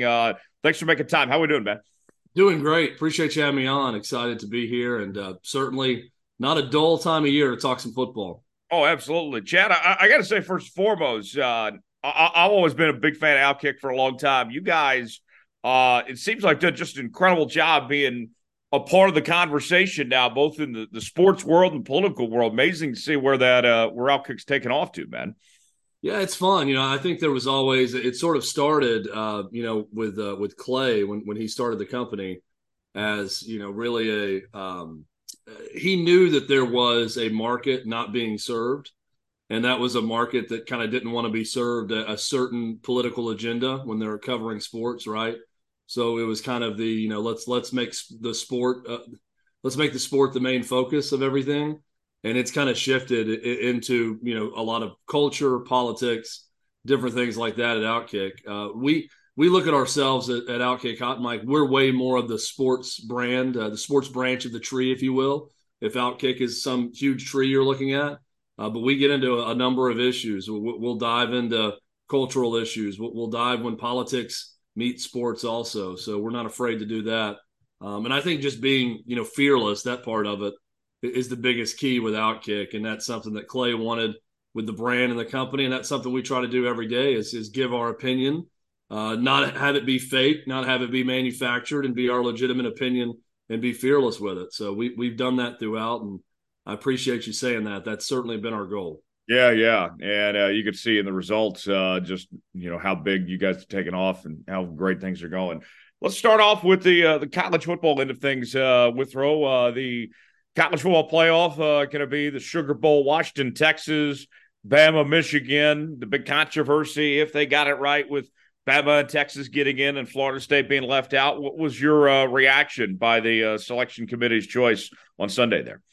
It's hard to argue that the tournament's not right because it's two very good matchups, right? Featuring four very good teams. So I'm kind of shifting the argument away from that. And I don't want this to be an anti-Alabama or anti-Texas argument with it.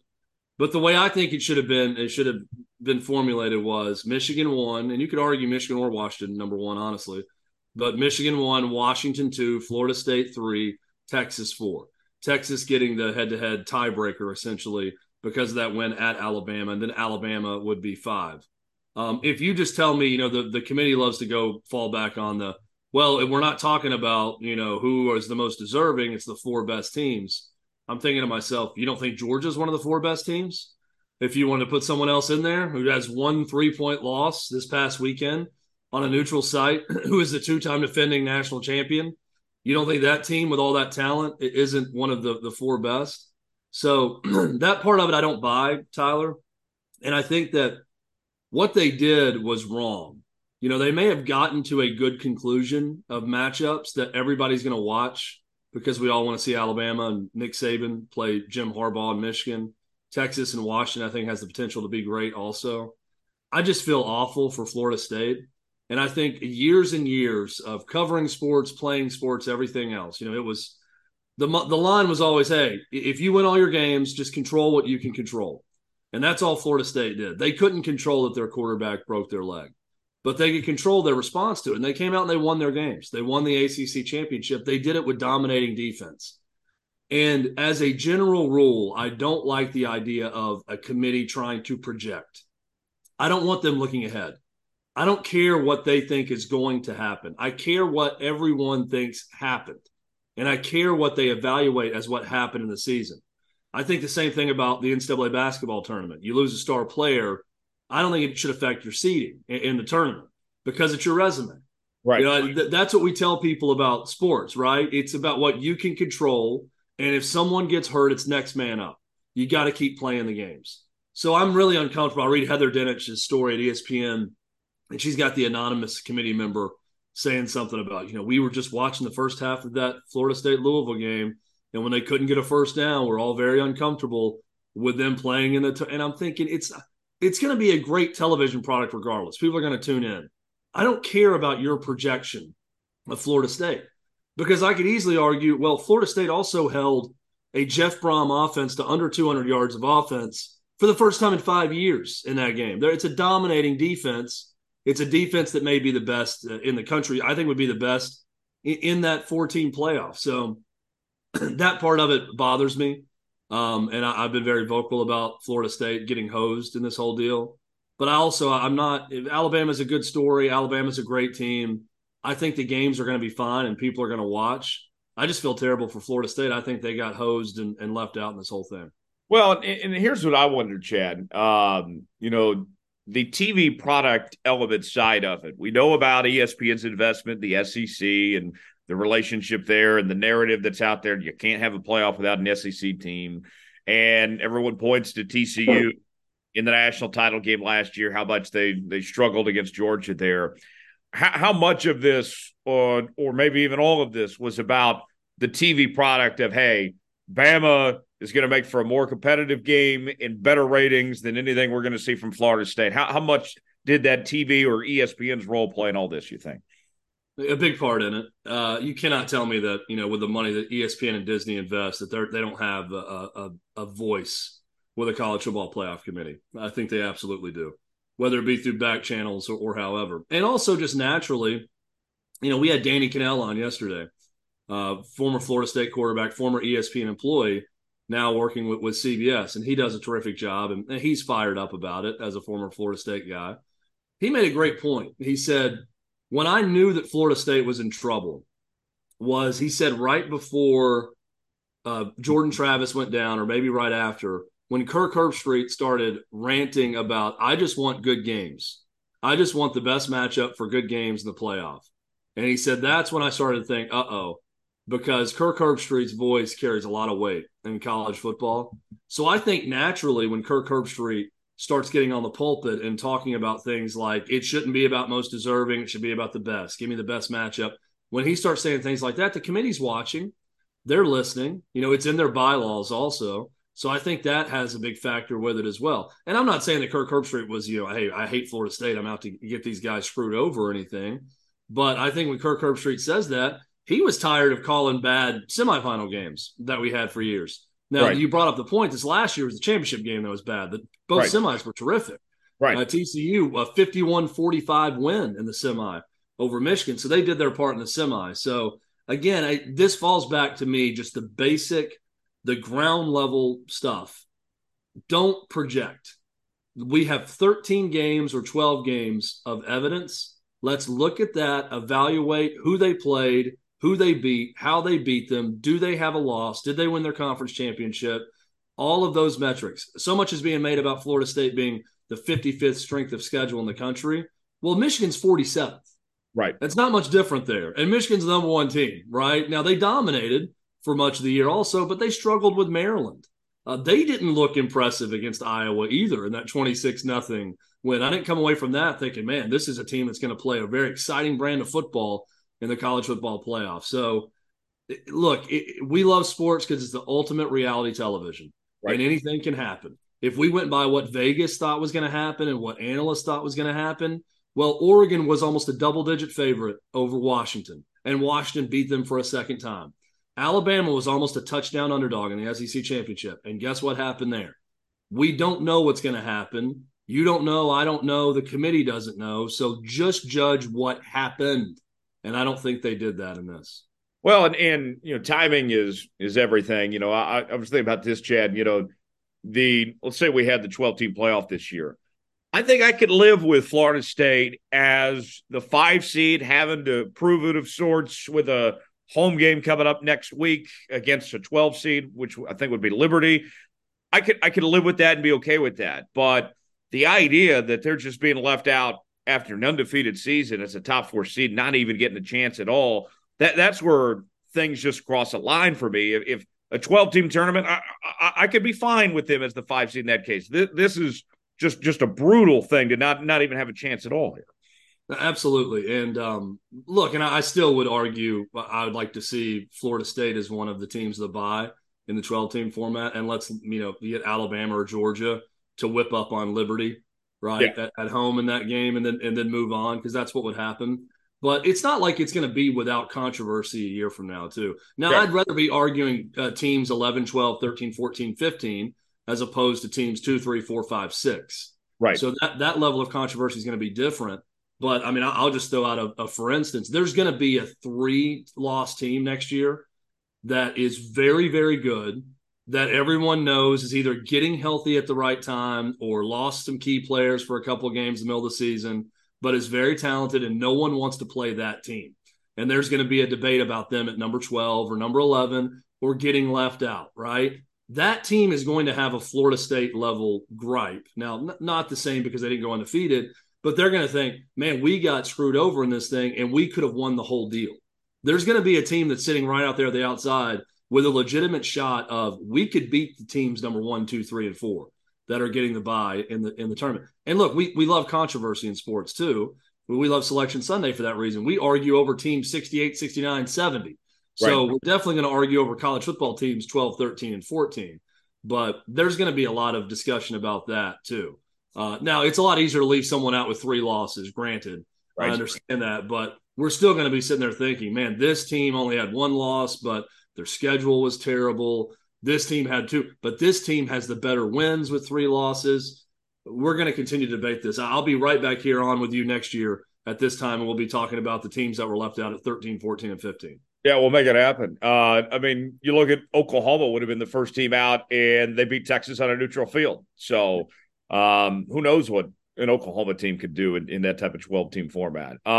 As far as the 4 teams that are in, though, Withrow, who do you like of those 4 teams to potentially win it all right now? Well, here's where I'm going to sound, crazy, contradicting myself in a way, but I like Alabama the best, right? I do. I mean, I think that when Jalen Milroe hit Isaiah Bond for that 4th and 31 play, and I'm watching it against Auburn, it's like a light bulb went off, and I said, that feels even more significant than winning the Iron Bowl and only carrying that 1 loss to the SEC Championship. I felt like that is the start of something bigger. They go on and beat Georgia. They find their way into the playoff. And I think the response from Michigan when they found that it was Alabama, not Florida State, tells you a lot about what they wanted to see happen. I think Alabama has only gotten better and better. I mean, you go back to the loss to Texas, then the next week they play at South Florida, and they're rotating quarterbacks, and they're just lost. Their offensive line can't block anyone. And, I mean, it's amazing to see the transformation of both lines of scrimmage for them. Nick Saban defenses always get better. They got better again this year. That didn't surprise me. But the way they're playing right now and the way Jalen Milroe's playing, I think Alabama as the 4 seed wins this thing. Now, none of the 4 teams would shock me. Yeah, I think Washington's the one probably slept on a little bit. Just the people assuming the assumption is that Texas and either Michigan or Alabama will play. But I love this Washington team. They remind me of TCU of a year ago, not just because they're purple, but because they find a way to win very close games over and over again throughout the year, much like that TCU team that were sort of the cardiac kids of the playoff field. That's Washington this year. None of these teams will surprise. Then Michigan's been dominant throughout the year. So I think it's Alabama though, but it's a good playoff field because we really have no idea, and you could pick any one of them. Yeah, I think you're right about that. The way Milroe has progressed, so much better than what he was at the beginning of the season. Yeah, I'm watching out there for sure. We'll see what that Alabama team does. Let's move on. Transition over to the National Football League. Let's start with the Kansas City Chiefs. Patrick Mahomes and company. It doesn't look right. Like we're accustomed to seeing that receiving corps got so many problems. Is it time to panic in Kansas City, or is Andy Reid and Patrick Mahomes, you think, going to find a way to figure this all out when it matters? Definitely not time to panic, but there's time to be a little bit concerned because I would have thought they would have figured things out offensively by now, right? Or at least look like they're on the path to really figuring things out. And they just haven't. That defense has had to carry them at times this season. Now, that's good news for Kansas City because as long as they can just find their way into the playoffs and then they can figure it out, which I still think they will because of Andy Reid and Patrick Mahomes and Travis Kelce and all the names that we know and a track record of figuring it out. I think they're going to do that. And if they can rely on their defense in the meantime, that's a good sign for Kansas City. So I'm not ready to panic yet, but I am a little bit more concerned than I thought at this time of year because I really thought as the calendar flipped to December, we'd be talking about Kansas City. Okay, now they know what they are. Now they know what they need to do offensively, and we're seeing more and more of it. We haven't really seen that yet. Maybe it starts, this week against Buffalo, but I haven't seen that as much so far that I thought I'd be seeing this time of year. Yeah, and you look at that AFC, I mean, everybody's flawed of some sort, Chad. I mean, the Ravens, I don't know who they are without Mark Andrews. The Dolphins haven't beat a great team yet. The Jags are going to move out Trevor Lawrence here. I mean, everybody has got some weakness of some sorts among those top teams. We thought that the AFC would be the point of strength, right? We know the top of the NFC and the power there, but coming into the season, it was, man, who are you going to take who's going to make the playoffs out of the AFC? Same thing a year ago. And I'm with you. It's hard to pick one team and say this is the one that is going to be a tough out for anyone in the Super Bowl this year. When you look at Philadelphia, San Francisco, and Dallas in the NFC, the three powers there, they look better to me than that hodgepodge in the AFC. Now, it's going to work out where someone's going to get hot at the right time, and we're going to be entering the playoffs saying, watch out for this team in the AFC. And it may not be the number one overall seed in the AFC. Maybe someone else that's getting hot at the right time. I would look at Buffalo as a team right now at 6-6, that there's that cluster of 7-5, 6-6 teams that are trying to get in the playoffs right now. And there's only one that has Josh Allen at quarterback, right? There's a lot of Gardner Minshew. There's C.J. Stroud as a rookie quarterback. I'm looking at Josh Allen and thinking that's the guy who needs to get it going. And I know that his schedule is very tough because they still have Dallas. They have Kansas City. They've got tough games coming up. They've got Miami also. But that's a Josh Allen type thing to do, right, is to just carry his team on his back and get them into the playoffs. And he's the guy most capable of doing that. So maybe Buffalo becomes that team if they get in the playoffs that gets hot at the right time. But overall, I think it's Miami. But as you mentioned, Miami has a hard time beating the best teams in the league when they've gone head-to-head with them. So to me, Miami is the scariest because of that offense and Tyreek Hill and the speed of that team. But in terms of just best team, I'm at a loss like everyone else. I don't know who I'd really go with right now. It's kind of Miami by default. Yeah, I guess the Jags get left out of the 14 playoff without their quarterback. Especially with Trevor Lawrence, not getting on the cart and being carried off the field, hobbling. But, I mean, he's a 50 chance. Yeah. He may start this weekend, which is crazy, the way it looked on Monday night. So who knows? But I'm not as high on Jacksonville either way. Yeah, I agree. With Buffalo, what's interesting, this is a team that's had their struggles, but we've seen them fall off in the postseason the last couple of years. If there were ever a time to get this figured out, it's right now. We know the talent 1 through 53 is so good on that team, but they haven't been able to put it all together. What do you think that is? Why do you think this Buffalo team, as good as they look on paper, haven't been able to put it all together, you think? Well, I'm curious to see what happens with Sean McDermott if they don't put it together and don't get in the playoffs. Yeah. And that sounds crazy because of all the success he's had. And I don't think Buffalo is an organization to do that, to make a move because they don't go to the playoffs. But, I mean, if you could go back and hit rewind and play again on Josh Allen's post-game press conferences where he's angry and he's very blunt and he's saying, I don't know. It's terrible. I was terrible out there. Turnovers. I keep talking about turnovers. Turnovers have been a problem for 2 years with me. I got to fix it. I don't know what to do.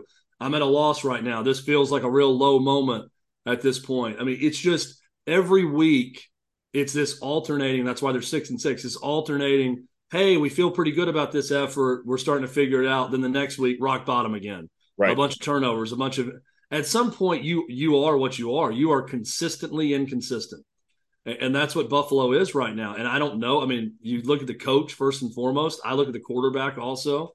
That's been terribly inconsistent, but has the ability to be the best quarterback in the league.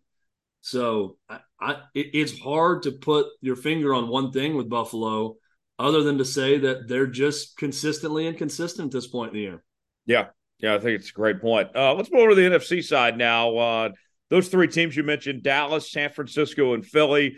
San Francisco with a dominating road win there against Philadelphia a couple days ago. Who's the best of those three? Who stands out to you, Chad? I still think it's Philly, even after the loss to San Francisco. San Fran got their revenge for losing their quarterback and having all those issues in the NFC Championship game. So good for them. They had a few weeks where they weren't very good either. Everybody's gone through some of those lulls throughout the season.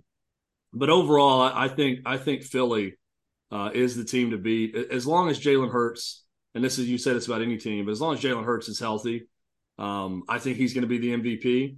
And I think Philly, top to bottom, has the best team. San Francisco's right there. I think Dallas is right there from a roster standpoint. I still have a hard time believing in Dallas, right? I have a hard time believing that Dak Prescott it's going to lead them to a Super Bowl until I see it. But I think they're every bit as good talent-wise and roster-wise as Philly and San Francisco. It's going to be fun. When those teams get a chance to meet up in the playoffs, and that's going to happen to some extent, those are going to be fun games to watch. But if I had to handicap it right now, Tyler, I'm going Philly 1, San Fran 2, Dallas 3, but it's all very close. Well, in the Dallas team, you mentioned, Dak and, the doubt in his abilities to take a team to a championship. A lot of doubt in their head coach, too, and Mike McCarthy and some of the decisions he's made. What's the bigger issue, you think, between the two? Is it Dak or is it McCarthy? I think it's probably Dak, but it's going to be Mike McCarthy that's gone if they don't win big in the playoffs. And, I mean, with Jerry Jones at this point, with the roster that he's assembled and his age and wanting to win another Super Bowl, I honestly think that if they don't get to the Super Bowl, that McCarthy might get fired. I don't think NFC Championship game, for instance, would be enough for him to keep his job. And that's a big ask when you look around the conference. It's not like they're head and shoulders above Philly and San Francisco. In fact, I just listed them third amongst those teams. But I think that's going to be the lack of patience with Jerry Jones at this point. It is definitely a combination of both, Tyler, but I'm putting more of that responsibility on the quarterback than Mike McCarthy. But it's ultimately going to be – it's not going to be Dak Prescott that's fired. It's going to be Mike McCarthy that's fired. We mentioned San Francisco in that mix, and the big question mark for them, Brock Purdy, second-year quarterback out of Iowa State. What's your confidence level in Brock of getting this team to where they need to go? Do you think Brock's capable of getting the job done? I do. And isn't it crazy, though, that every time we start to ask questions about Brock Purdy, he answers it in the affirmative and shows that he can be whatever, people claim he can't be, and kind of proves people wrong. And I'm guilty of this too, because I'm legitimately, I think on our show yesterday on Hot Mic, I even asked the question, can Brock Purdy win a Super Bowl? Do you look at Brock Purdy and see that as a Super Bowl winning quarterback? We know what he's done this year and how good he's been in that San Francisco offense, but is he a guy that's going to win a Super Bowl for San Francisco? So I'm guilty of it too. I think ultimately he is, but of the quarterbacks that we're talking about, where does he rank? Not as high as some others. Yeah, well, and I think, Chad, the time has come and gone of you can't win a Super Bowl without a franchise QB anymore. You're not going to see a Nick Foles type win a Super Bowl. If it's going to be a Brock Purdy or a Dak Prescott type, they're going to have to play at a franchise level to get their team over the top. If he can play like that, then certainly. Yeah, I think both those guys are franchise quarterbacks. They've proven that. I think the thing with San Francisco is unique in that Kyle Shanahan has shown with Jimmy Garoppolo, he doesn't have to have a top 10 quarterback to win at the highest level and to get to a Super Bowl. And so that was kind of the knock on Brock Purdy. I think Jimmy Garoppolo's team success sort of hurt Brock Purdy. But what Purdy's doing is better than anything Garoppolo did. And I think Purdy's way better than Jimmy Garoppolo. So we'll probably unfairly cast him as just the next mediocre 49ers quarterback to do great things because of Kyle Shanahan's superior system. We probably gets the negative knock for that. But really what he's doing is better than Jimmy Garoppolo. And I watch him play and I watch his ability and his decision-making, and I think he's better than Garoppolo. He is a top quarterback in the NFL.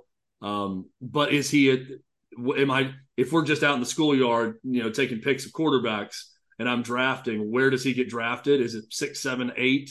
And all the guys we're talking about are ahead of him? Probably. Probably that's the way it's going to go for him, but it still doesn't diminish anything he's accomplished. Where do the Lions factor into this equation here in the NFC, you think? They're an interesting one because that's another one that the roster is very solid. Green Bay is coming on now too, sticking in that division, which is crazy to see. But Jordan Love looks great.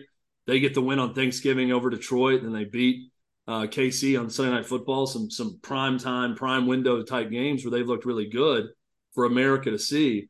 I think Detroit, Jared Goff has really impressed me because that's a guy I thought was never going to be able to get over the hump in his career, and he's done a really good job with that team. I think Detroit is in that group or probably that team right behind those top three. So I'm not factoring them in for much more than, probably divisional playoff round this year. But regardless, it's going to be a tough out in the playoffs because they're another team with a really, really good roster top to bottom. Yeah, I think you're absolutely right about that. Got time for a couple more questions, then we'll wrap up here in a bit. Chad, I got to ask you the question that's on everybody's minds. Do you think we see Aaron Rodgers here soon? He was on the McAfee show the other day, and he made clear his intentions he wants to play. But at 4 wins, where the Jets are at, does it benefit them to even risk it to put Aaron Rodgers out there? What do you think of the Rodgers situation going on? I don't think there's any chance he plays. I think he probably could if they were in the playoff mix, but they're not. And it's a team that's going nowhere. They're going back to Zach Wilson now.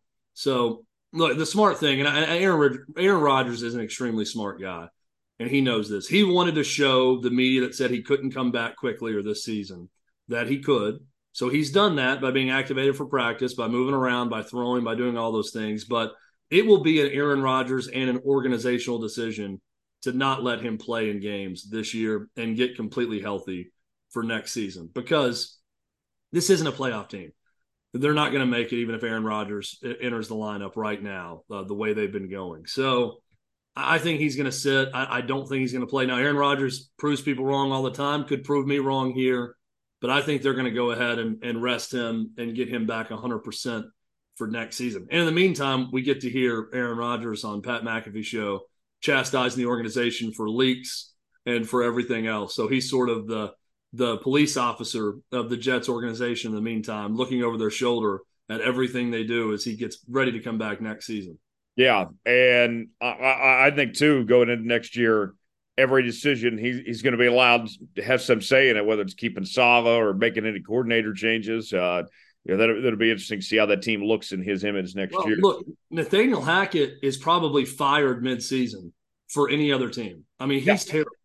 Even with these quarterbacks, look at what Tommy DeVito does with the Giants. Mm-hmm. And then think about that. I mean, you're allowed to do something offensively, even with bad quarterbacks. You can get more out of it than that.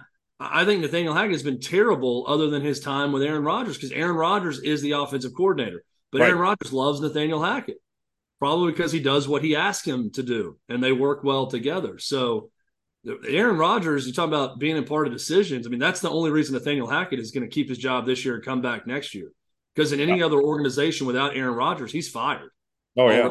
And if I don't know the relationship with Robert Saleh as well, but if he likes Robert Saleh is going to come back and coach the team.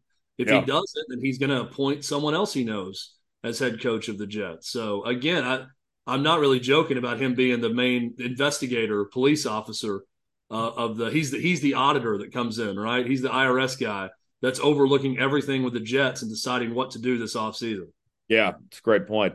The team in your backyard there in Nashville, Tennessee Titans, obviously the season didn't go the way that they wanted. Will Levis came in and questions about Mike Vrabel's future. I've always been a Vrabel fan personally. What's going to go on with the Tennessee Titans beyond this year? What's their future look like from what you're seeing, Chad?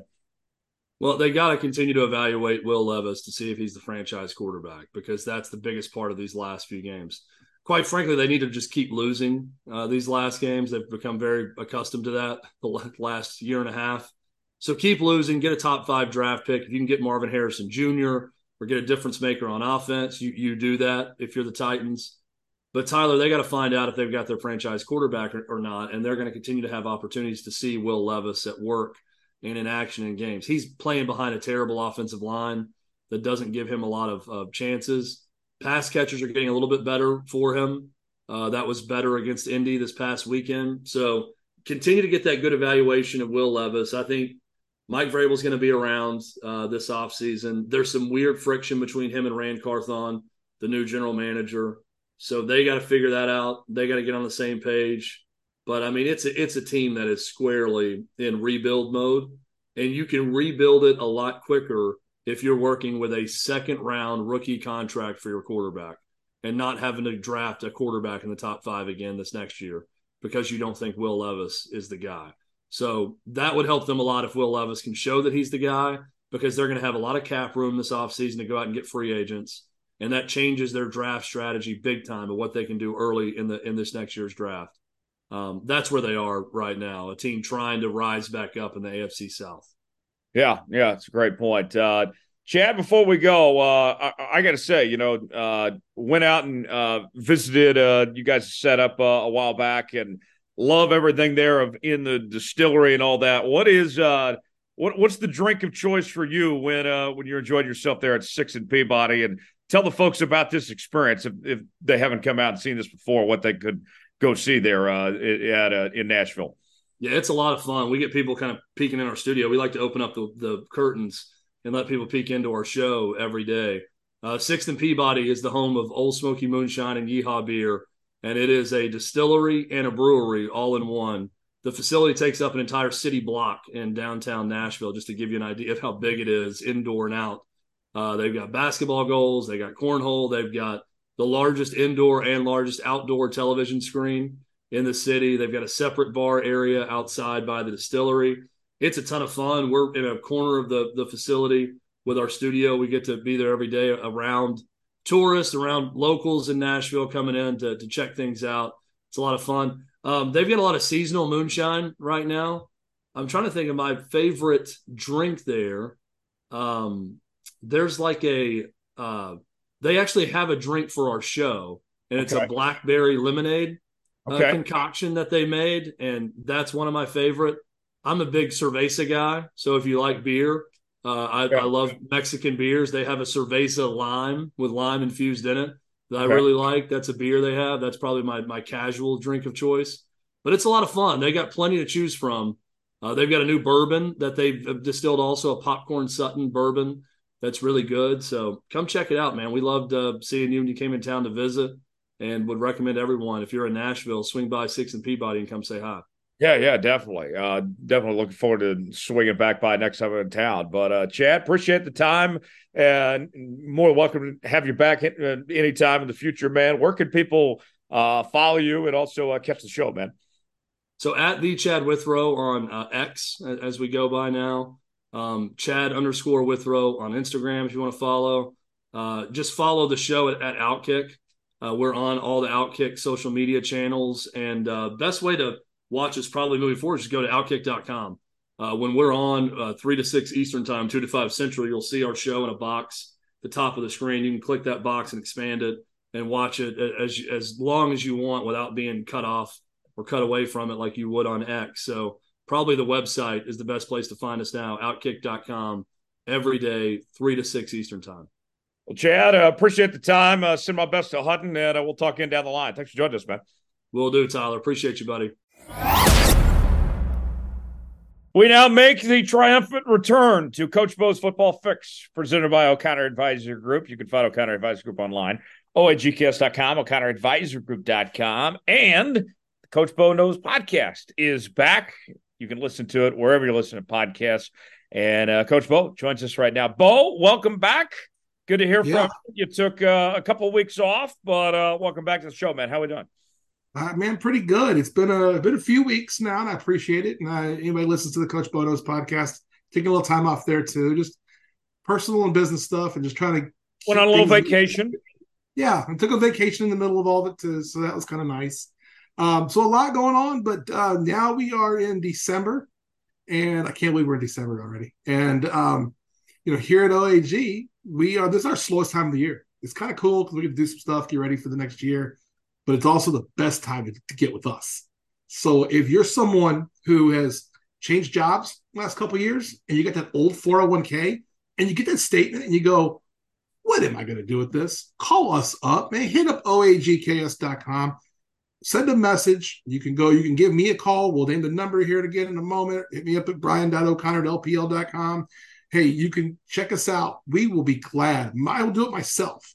I will chat with you, kind of get an idea of what you need to do, and we'll help you out. This is the best time of year to get started with planning for 2024. In 2024, we get to January, everyone's going to be getting ready. They're going to go back to the gym. You know how the gyms are January 1. Oh, yeah. Everyone shows up in there. Everyone wants to get their body right, and their mind right, and their money right. Do it now. Do it now. Let us help you. Let us be your partner. And we appreciate the Jones Report for letting us be their partner. Thank you, Tyler.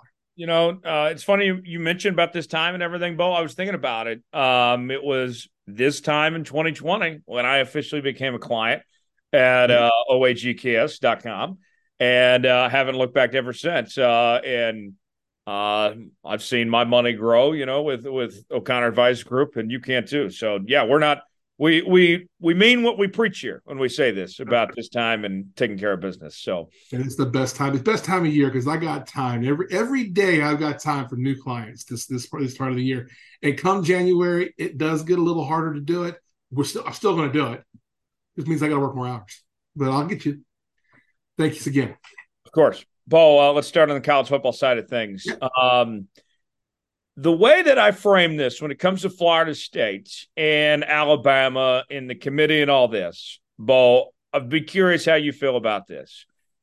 I think two things can be true. Bama deserved to get in, point A. Point B, it still sucks for Florida State, and you can still feel bad for Florida State. It is shitty. I am the first to admit that. But sometimes you got to make tough decisions, and that's what the committee had to do here. This was the right decision, but a tough decision. Yeah, so first off, I'll say the right four teams are in. Yes. I could sit here and argue that Georgia should be in as the fourth team, but I'm not going to. I don't see the one that I would take out would surprise everybody. So I'm not going to go there. But as far as the Florida State thing, I think you're absolutely right. You can be both sad for Florida State and say they got it right. Now, I watched the Florida State Louisville game. The Florida State's defense was phenomenal in that game. Offense was horrible. But there's just no other way to put it. And the reason it's important to understand that is because from week 1 to week 9 or 8, whatever, when Jordan Travis got hurt, he carried that team. He really carried that team. That defense wasn't that good weeks 1 through 9. They've gotten good in the past month. And I think it's important to note that and to say, look, that team's not as good without Jordan Travis. This is the same as if you took J.J. McCarthy off of Michigan, if you took Milroe away from Alabama, if you took that one major player, if you took Penix off Washington, is Washington in this game? No. And that's not a knock on the team. Florida State can be deserving and not make it. They're not mutually exclusive. I think that, and they've said from the beginning, the committee has that the goal in the end was we want the best 4 teams. I'll tell you why it's screwed up, in my view. It's screwed up because we had to have a TV show for the last 6 to 8 weeks. Right. Of here's our top 6.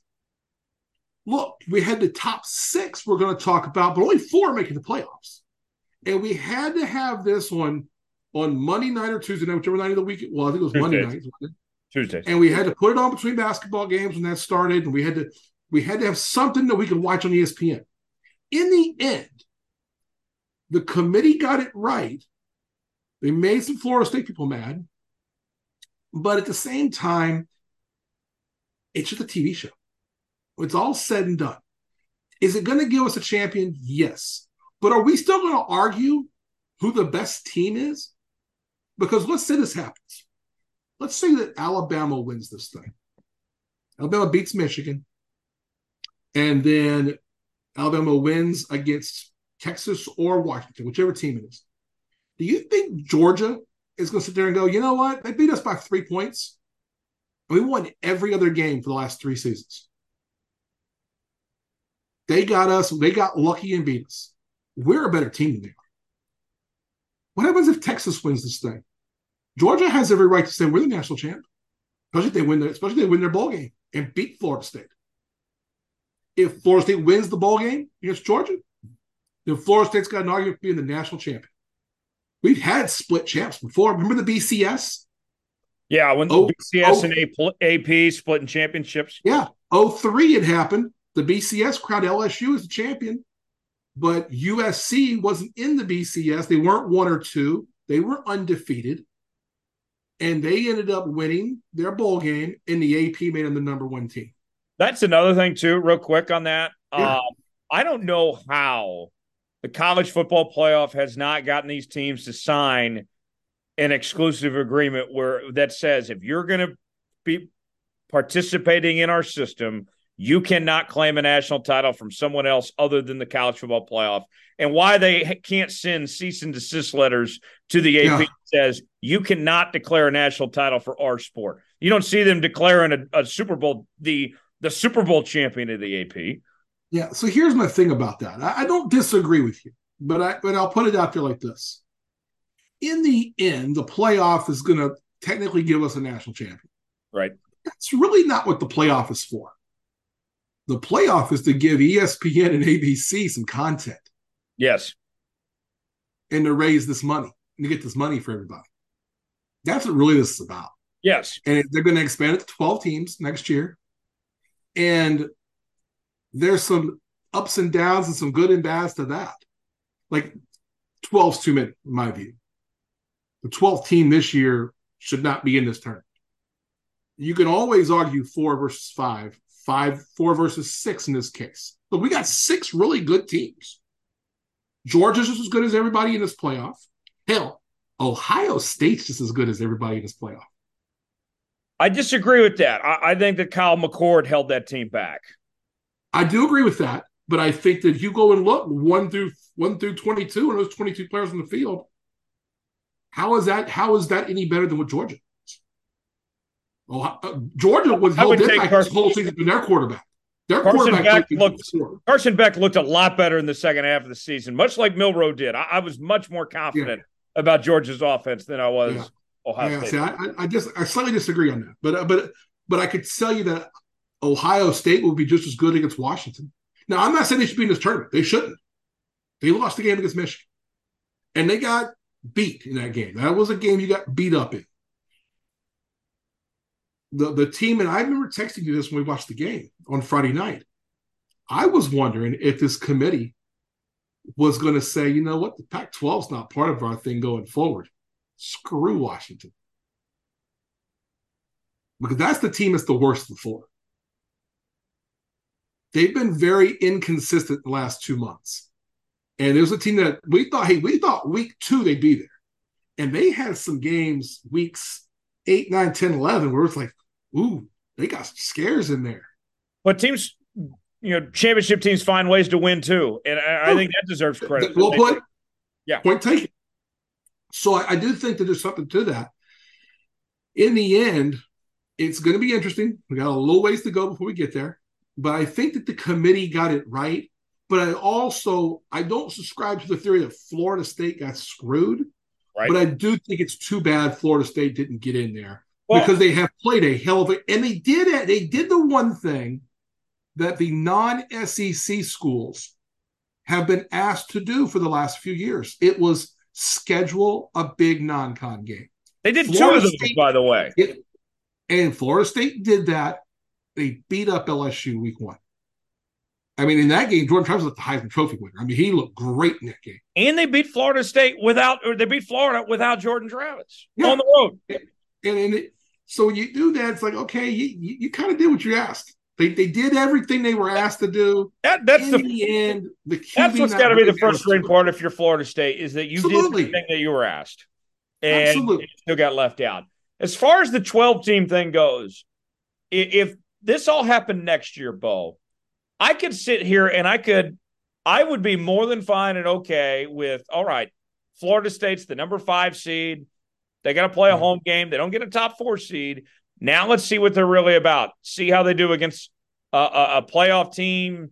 I guess they'd be playing like Liberty or something.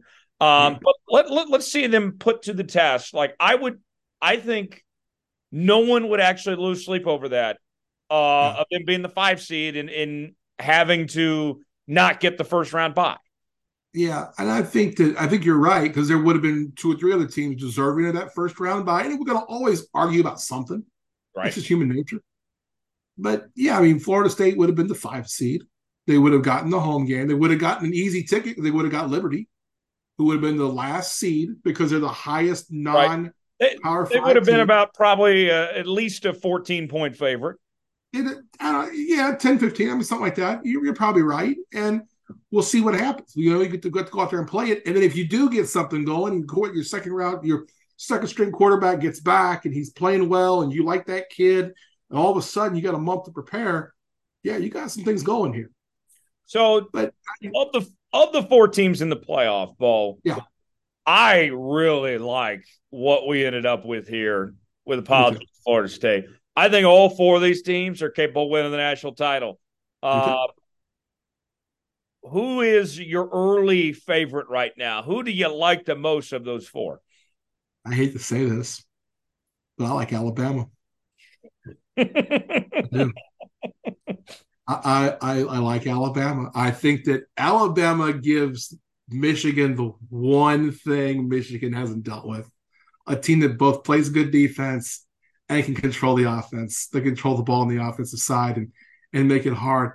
That's going to be a great game. Yes. It's going to all come down to really and truly who gets ahead in that game. If either one of those teams get up 2 touchdowns, that game probably over.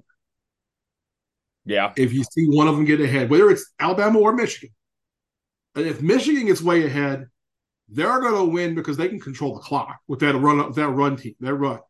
Bama's not as good against the run as they have been in the past. We've seen a couple people have big run games against Alabama. I mean, look what Jaden Daniels did. There's a couple of teams that run the ball against Alabama a little more this year. Auburn did, that kind of thing. So I think when you look at it, that's going to be a great matchup. The other one, I'm surprised I'm saying this one. I think Texas is really good. I do too. Texas and they're getting hot at the right time. Those last 2 weeks, they looked better than any team in the country. Yeah, well, Texas knew, as they say, they knew the assignment.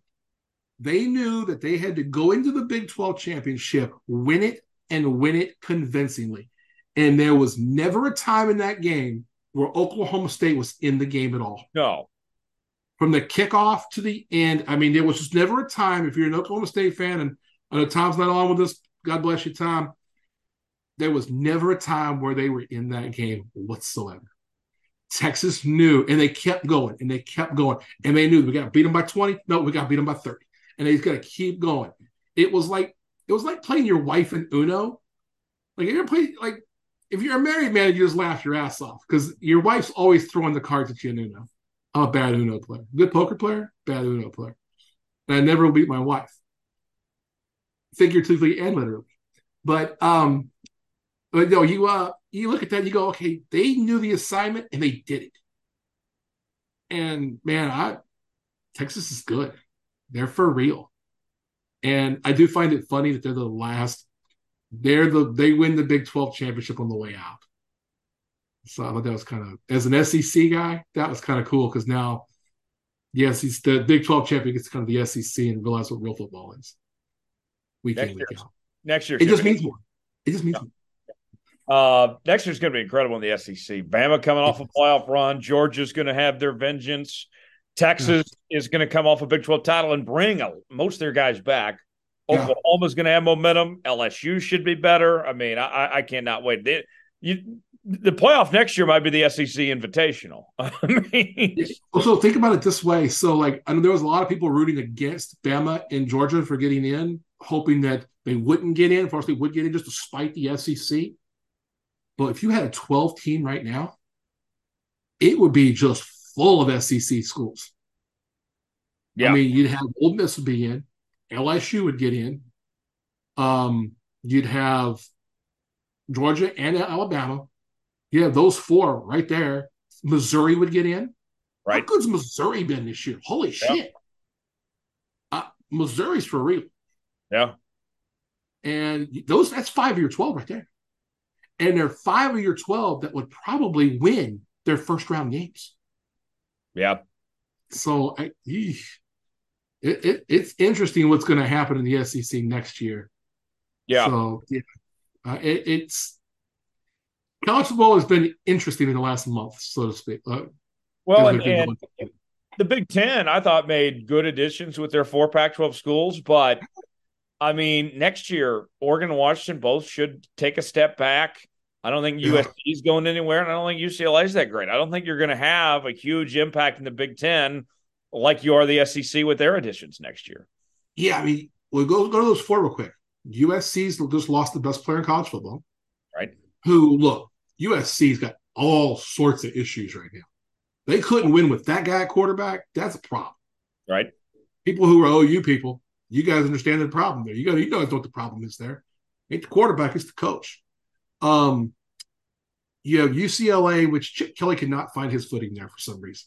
Right. They look like a good Chip Kelly team 1 week, and then 2 weeks later they get blown out. He was supposed to get fired 2 weeks ago. What happened? You know who the second best team in the Pac-12 is right now? If you're going to play them, might be Arizona. Arizona looks good. Well, I would want to play Arizona. Arizona and LSU are those 2 3-loss teams that if they snuck into a 12-team tournament, they could cause damage. Arizona is going to have a sneaky shot to win the Big 12 next year. Yes, they are. They're going to have a very good shot at the Big 12 next year. Yeah. It's going to be, yeah, we're going to have an interesting season next year. We're not even there yet. We still got to give away the Heisman Trophy. We still got to play off. Who is going to win the Heisman this weekend? Who do you think's winning the Heisman? It's Jaden Daniels. I mean, I thought it was funny. I shared this on the Coach Bono's Twitter. Pre-game to the Oregon-Washington game, Bo Nix was the favorite to win the Heisman. He was like minus 125, and Jaden Daniels was second at plus 200. This is on according to DraftKings. Halftime, they flipped. Jaden Daniels became the favorite at minus 160, and Bo Nix was 2-1, plus 200. The game ends. My phone real quick. I literally took screenshots of it. Couldn't believe it. The game is over. Jaden Daniels went to negative 700. For those who don't know, that means you got to bet $700 to win $100. And Bo Nix went to plus 600, which means you bet 100 to win 600. So now he's 6-1. 4 minutes later, I am not exaggerating when I say this. It was literally 4 minutes later. I took the screenshots at the time and everything. I'll send them to you. Jaden Daniels was negative 1,400, and he has been since. Jaden Daniels is going to win this Heisman. It's not even going to be close. And really, he is the best player in college football. What he's done is he's like Robert Griffin. He's just amazing. His arm accuracy has been amazing. It helps you get those big receivers. But then what he's done in the run game has just been incredible. And now he's vaulting up the draft board into the first round. And we'll talk about that once we get to near the draft. But he's pretty amazing and pretty special. And I know I'm biased. I'm an LSU guy, but he's going to give us our second Heisman winner in the last 5 years. Yeah, pretty remarkable. So I do have one more thing to say about that, though. Okay, real quick. So if Quinn Ewers stays at Texas, doesn't come out, which I think he will. Like, I think he's going to stay at Texas. Isn't the play if you're Arch Manning to just go ahead and jump in that portal and head on over to Baton Rouge? Sounds like he and Sark got a good thing going on. No, don't ruin this for me, Tyler. Arch Manning, go get in the portal, get on over to Baton Rouge. We need a quarterback. All right, we need a quarterback. And you're going to have a shot. You'll have a shot at winning a national title. It has happened 3 times in the last 15 years. We've done it 3 times in 15 years. Nobody else can say that. Texas can't say that. And 2 of the last 5 Heisman winners are LSU guys. Come on over to Baton Rouge. We'll forgive every Manning if Arch can just come over to Baton Rouge. I doubt that happens. Speaking into reality, help me here, Tyler. I don't think there's much I can do there for you, Bo. I hate to break it to you. Speaking of the transfer portal, that's a good transition. A lot of movement over the last couple of days of guys declaring. Still waiting to see what some of these announcements are going to be, but some really good talent. And you mentioned quarterbacks that are out there right now. Bo, man, like everyone from Dylan Gabriel to Will Howard, Riley Leonard, Kyle McCord, or where do you think some of these guys end up here? Okay, so it's going to be interesting because there's two schools in particular that might go get a really, really good one, and it's Ohio State and Florida State. Now, I understand that Florida State really likes the backup quarterback, the one that's the second one that went down. Yeah. They really like him, and he's a freshman, so we'll see what happens with that.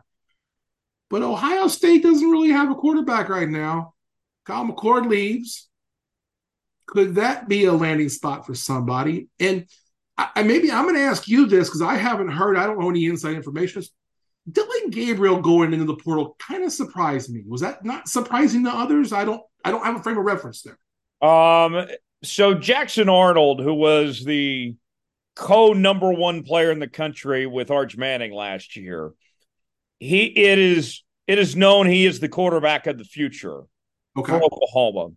And they really are optimistic about him. And, he's one of their highest rated quarterback recruits ever.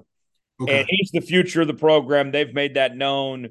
And they were afraid that if he didn't start next year, that he would be gone. So Gabriel was kind of pushed out the door of some sorts. And they already lost a year of eligibility of Arnold because he had to come in when Gabriel got hurt in the BYU game.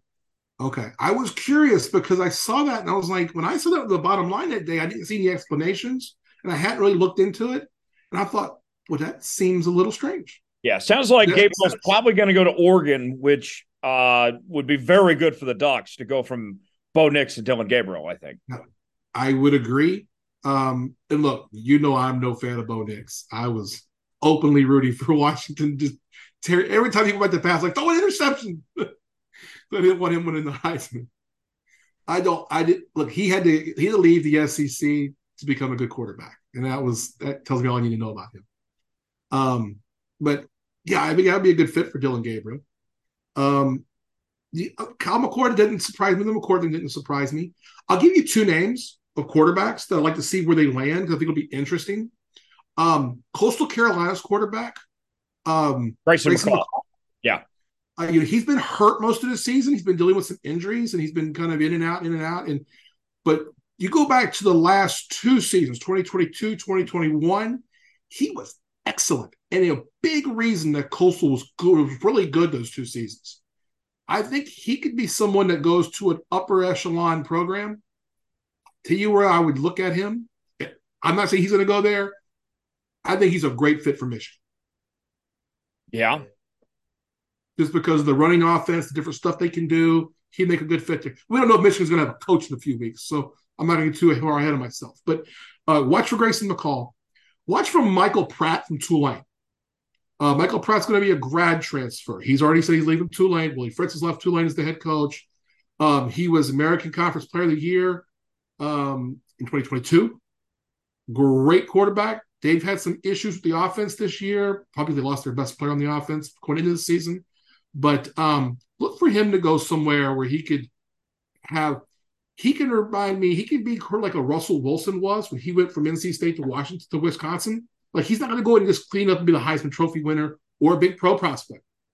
But he can be a difference maker to the middling team in a good conference. Yeah.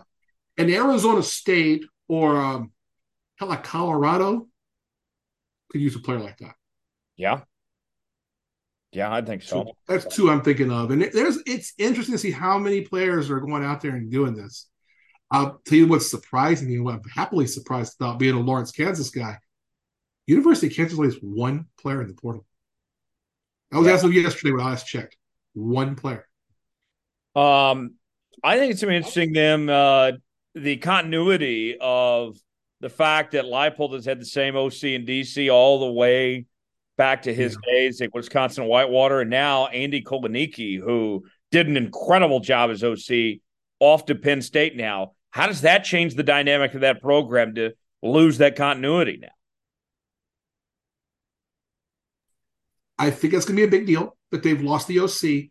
Now, I understand the quarterback coach is going to become the OC. Yes. And this is also someone who's been a part of this whole thing with Leipold all these years. Okay. So, I mean, it'll be somewhat seamless, But at the same time, it's a new face, it's a new, fresh talking points. There's going to be some issues. What'll help is that you got the quarterback coming back. He'll be healthy. And they might have one of the best running backs in the country. Yeah. And Devin Neal. So with Jalen Daniels and Devin Neal, that's going to help that offense. They're going to be a sneaky good team. And that is my one concern is the OC there. But they'll figure that out. And I'm happy for the OC that he gets a bigger job at Penn State.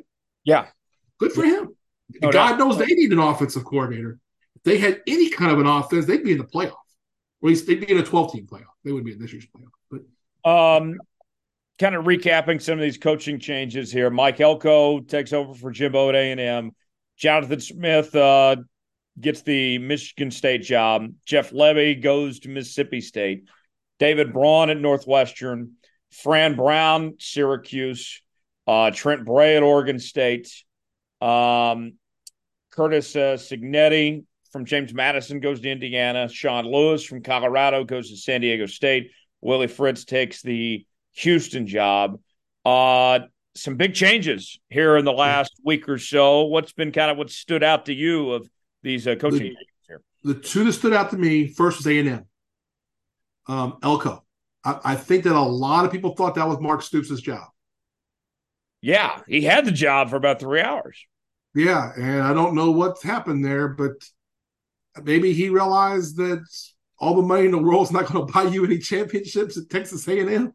What was odd was there was such big backlash from A&M fans, and I think Mark Stoops is a great coach. I think Mike Elko is a great coach, and there was most support for Elko. I'm like, I didn't understand why you would not like Mark Stoops, but you would like Mike Elko. I like both guys. Yeah, I like both too, and I think Mark Stoops would have been a great coach there. Yeah, I think it would have both been great choices. Elko's a great coach as well. The whole thing at A&M is you just got to battle Texas, and you got Texas in-state, and the secret sauce that people don't realize also is that these SEC schools are now in Texas, and then you got like TCU recruits Dallas real well. The Big 12 schools recruit Dallas real well. So A&M kind of being in the middle of nowhere in College Station, and while they have money, they don't have money. It's a different animal. I mean, their tippy top guys have money, but the day-to-day folks that are going to pay these NIL bills don't have it. I think it's going to be interesting to see what happens there. That one was one I thought was interesting. The one that I'm a little biased on this one. Like I said, I'll admit my biases. But the one I thought was a great hire, and you knew they got their guy, was Houston. Houston's going to the Big 12, or in the Big 12. And they went and got Willie Fritz from Tulane. Now, Willie Fritz is older. He's in his mid-60s. He's done a really great job at Tulane. Already knows how to recruit that area. He knows how to recruit Texas and Louisiana, and he's got some experience down there. He got a really great team at Tulane the last 3 years. But what stood out to me about him wasn't who it was. Part of it was. But then the other part of it was when they introduced him. The AD is there, and the president of the school is there, but the person at the microphone was Tillman Fertitta, your biggest booster. When the Houston Rockets, by the way. Yeah, the owner. Yeah, he's the owner of Houston Rockets. He's a multi-billionaire, owns a bunch of casinos and restaurants, and this guy's humongous. He's there. T-Boone UFC. Yeah. He was the one that sold the UFC and then bought the Rockets, and he owns the Golden Nugget Casino and a few others. He's their biggest booster. He's the reason they've stepped up in basketball and football and paid coaches good money over the last few years. When he's standing there and he's talking about how excited he is and why their fans should get behind this coach, it means they went and got the guy he wanted. And again, this guy does know ball. I mean, this guy is going to put his money where his mouth is. This guy bought the UFC for $4 million, sold it for $3 billion. The guy knows what he's doing. So, I mean, I think that when you look at that and you go, wow, nobody else puts the booster up there to make the announcement. Houston did. And it showed me that they've got a lot of stroke and a lot of confidence in what I think Willie Fritz is going to do. And going to the Big 12, they're going to need someone that's got some swagger. And they're going to need somebody because the Big 12 is this wide open thing now. There is no Oklahoma. There is no Texas. Who is the alpha dog in the room? Colorado's coming in, and 5 weeks into the season, you and I were even talking about, boy, maybe it's Coach Prime. Guys, we don't know who the alpha is. And there's a lot of teams that are going to have an opportunity now. Yeah. Whether that's Houston or Colorado or Kansas State, Utah, Arizona. Arizona's playing as good as anybody right now. They're going to come in here with a good football team. Iowa State surprised people this year. Yeah, there's going to be something. I mean, that's what the exciting part. If you're a Big 12 fan, this shit's going to be exciting because there is no dominant team. Yeah, we don't know who it's going to be. So to me, that was a great hire. Yeah, I agree. Yeah, it'll be interesting. Let's talk some pro football now. I got a little bit of time left. I know you've been high on the Eagles all year. They played bad last week. I know Jalen Hurts has been a little banged up. Has your confidence wavered? Are the Eagles, in your mind, still the best team in the NFL, or does that title belong to San Francisco now? I don't know right now who the best team is. I think we've got 3 or 4 really good ones. If I was going to choose the best team in the league, and this is going to get me in some trouble because they really haven't beaten a big team, I think it might be the Miami Dolphins. But just because I just think that I think getting Jalen Ramsey back was a huge thing for them. And they're the number 1 seed in the AFC now. But I look at it and go, well, yeah, if they haven't played well certain weeks, the 49ers we've seen that if they can play from ahead and they can run the ball, they're going to be really hard to beat. Plain and simple. I mean, they have 1 through 52, the best team. The team that catches my eyeball, that Baltimore Ravens team, if they can get Isaiah Likely to come along, fill the void of Mark Andrews, to me, that's the entire key. If Likely can fill the void, which he very well may be able to, he's shown flashes, then they're going to be okay. They're going to be contenders. If Likely can't get it done, they have no shot. I think Baltimore is really good. And I think that you look at it in the AFC, this is why the Chiefs always have a chance because they can give the ball to Mahomes and say, go be Mahomes. People don't talk about it, but the Ravens have got a guy who is that guy. They can hand the ball to Lamar and go do it. He has been the best quarterback in the league before. He has been taking pressure off of him in the run game now. The way that Gus Edwards looks, Keaton Mitchell, they got the number 1 running game in football, and Lamar, for the first time in years, isn't their leading rusher. Yes, and so they're a team. I look at it right now, and I mentioned there's 4 teams I really like, and I like 5. But the 49ers are great. I think the Eagles are good. I think Jalen's banged up. He played not well at all. And I think that game was totally different if the first 2 possessions are touchdowns, not field goals for the Eagles. The red zone killed them in that game. And then, so you get the 49ers, the Eagles. The other team in the NFC, actually, I hate that I'm saying this, Dallas Cowboys are really good. Yeah. They're really good, and they may have the MVP quarterback right now. They might. He's in my top 4 right now. But then in the AFC, I agree with you on the Ravens. The Dolphins are really good. I think the Dolphins are going to score a shitload of points every week, and getting Ramsey back means they can put Ramsey on your number 1 receiver. And that's going to make a difference. Buffalo, having fallen off, is also going to help the Dolphins now. That last Buffalo-Miami game is in Miami the last week of the season. Now they have a game on everybody in the AFC. So in the AFC, I like the Ravens. I like the Dolphins. Those are the 2 teams. They're the best 2 teams. You put those other 3 over in the NFC, and I go, where's my 5? And I still wouldn't count out the Lions in the right situation. Yeah. Same as I wouldn't count the Chiefs out in the right situation. And a lot of the Chiefs thing is they got a good defense. Right. But what I don't like with the Chiefs right now, they don't have an offensive identity at all. No. I tell you what I would do if I was them. I really like Isaiah Pacheco. Me too. Hand that sumbitch the ball 20 times a game. Commit to the run. If the Chiefs committed to the run, and I'm not saying as much as the 49ers do. That's a strange and unique situation.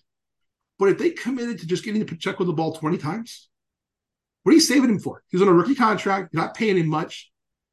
go in and run the ball, run the ball, run the ball, run the ball. Everyone wants to bitch about the Chiefs wide receivers Just core. getting him some more touches in the passing game. Yeah, get him the ball. He chews up the ground like I haven't seen in a long time. And I really like him a lot. I think if I'm the Chiefs, I got to use him. The 49ers thing, though, I think is interesting. If they get ahead of you, the way they can run the ball, like Michigan does. I mean, they can run up the clock and run down the clock on you. They commit to playing a different brand of football than everybody else. I described it a couple months ago on my podcast where we said, hey, they commit to blocking unlike anybody else. And when they had that little 3-game spat where they weren't good, it was simply because 2 players were gone. Right. They missed Trent Williams, who's the best offensive lineman in the last 10 to 15 years of the NFL. Yep. And Deebo Samuel. Yep. Those are the 2 most valuable players in their offense. Yep. And then you got, and I'm going to say ahead of McCaffrey. I don't think McCaffrey's as good without those 2 guys in their offense. Mm-hmm. And I look at it and go, okay, then you have McCaffrey and you got Kittle. And it's like, shit. I mean, if we go run the football like this, I can throw to anybody who's open. Let me ask you about Green Bay. They played really good the last few weeks. Jordan Love's come along. Is Green Bay legit? Have they turned a corner the right direction? Is this for real? What the Packers and what Jordan Love are doing here? Yeah, they are. I watched the game Sunday night, and I watched the game the last week. What they did against the Lions on Thanksgiving, and it was like, man, there's something has changed. Matt LaFleur has done Matt LaFleur hasn't lost a game in December yet. Really? It's coached the Packers. Yeah, it's amazing. He hasn't lost a game in December yet. And here's the rest of their schedule. They're going out to the end of the season. At the Giants, at home against Tampa, at Carolina, at Minnesota, at home against the Bears. Last year, if you recall, it was early January. That last game, what kept the Packers out of the playoffs was the loss to the Lions. You tell me what game that is in that 5. There isn't one. They're going to win 5 in a row. They're going 5 in a row, which will make it to 8 in a row. So they're going 3 in a row already. 5 more wins puts them at 11-6. They're in the playoffs. Mm-hmm. And you get in this playoffs, you got a chance because there isn't the dominant team. There isn't one. We just argued there's 5 of them we thought were really good, but we didn't say anyone was better than everybody. Well, and if their quarterback is playing well, Jordan Love's playing well, we already know that A.J. Dillon and Aaron Jones are the best 1-2 punch in the league. They can already run the football well. If Love's playing well, that offense is going to be unstoppable. Yeah, and he has played exceptionally well for the last month. And Christian Watson has come along nicely at wideout. Yes. And if you look at, I'm looking at Jordan Love splits here for the last month. He has a QBR, except for 3 weeks ago against the Chargers. He has a QBR of over 80 in every game, 90 the last 2 weeks. But he's thrown for 10 touchdowns and 2 interceptions in the last month. Last 4 games. And those 2 interceptions were that game at Pittsburgh where they had the bad field, everything that happened in that game. That was the last Packer loss. Since then, he's been phenomenal. They've been good. LaFleur seems to be the kind of coach that knows how to get a team to be the best at the end of the season when it counts the most. I look at that schedule and I go, yeah, they're going to take advantage of that schedule because of that weak division, and they're in. They may not win the division. They're still 3 games behind the Lions. They're not going to catch the Lions in the division. They don't play the Lions team now and then. But they're going to get in the playoffs. It's going to be interesting to see what happens from there. Last thing, let's end on this. Since you and I last talked, nothing has changed for New England. They continue to struggle. Belichick and company, just a disastrous season. They might find themselves in position to get the number 1 pick. Mac Jones got benched. He's played bad. Bailey Zappi didn't look much better. What's going to be the end result here? Is Belichick going to hang it up and go home, or does he take another job? There's already teams apparently that are interested in Belichick already. That's what we've talked about. We've heard about. You've heard about other teams that want Bill Belichick to be their coach. I think by bringing in Bill Belichick, first off, I don't think he's the coach of the Patriots next year. I think they've already got someone. They already know who that's going to be. There's already talk about who that's going to be with them, and who am I thinking of? It's one of their coaches now. You know what I'm talking about? Gerard Mayo. Yes, Gerard Mayo. He'll be the next coach of the Patriots. That's my assumption. From there, I think if you're a team that's going to go look for him, you need to be a team that's just a total shit show. And you need to hire a GM. Don't let Bill be your GM. Yes. And what I would do is I would say, it's hard to say I get a young GM because the young GM is going to bow to Belichick. But get a GM that's experienced, because when Belichick was best at bringing in good players, he had Scott Pioli, or he had a couple of people with him in the front office. What I think I would do is I could see bringing him in for the discipline part. If you're the Raiders, I gotta look at some teams here just to kind of look at Commanders, the Panthers, the Chargers. The Raiders always been that team. Bears. Could the Panthers be that team? Could David Tepper be like, I look at Bill Belichick? That seems like a very David Tepper kind of thing to do. So I could see a few of these teams. The problem is you're going to have to trade for him because his rights are still going to be the Patriots' rights. He's still under contract.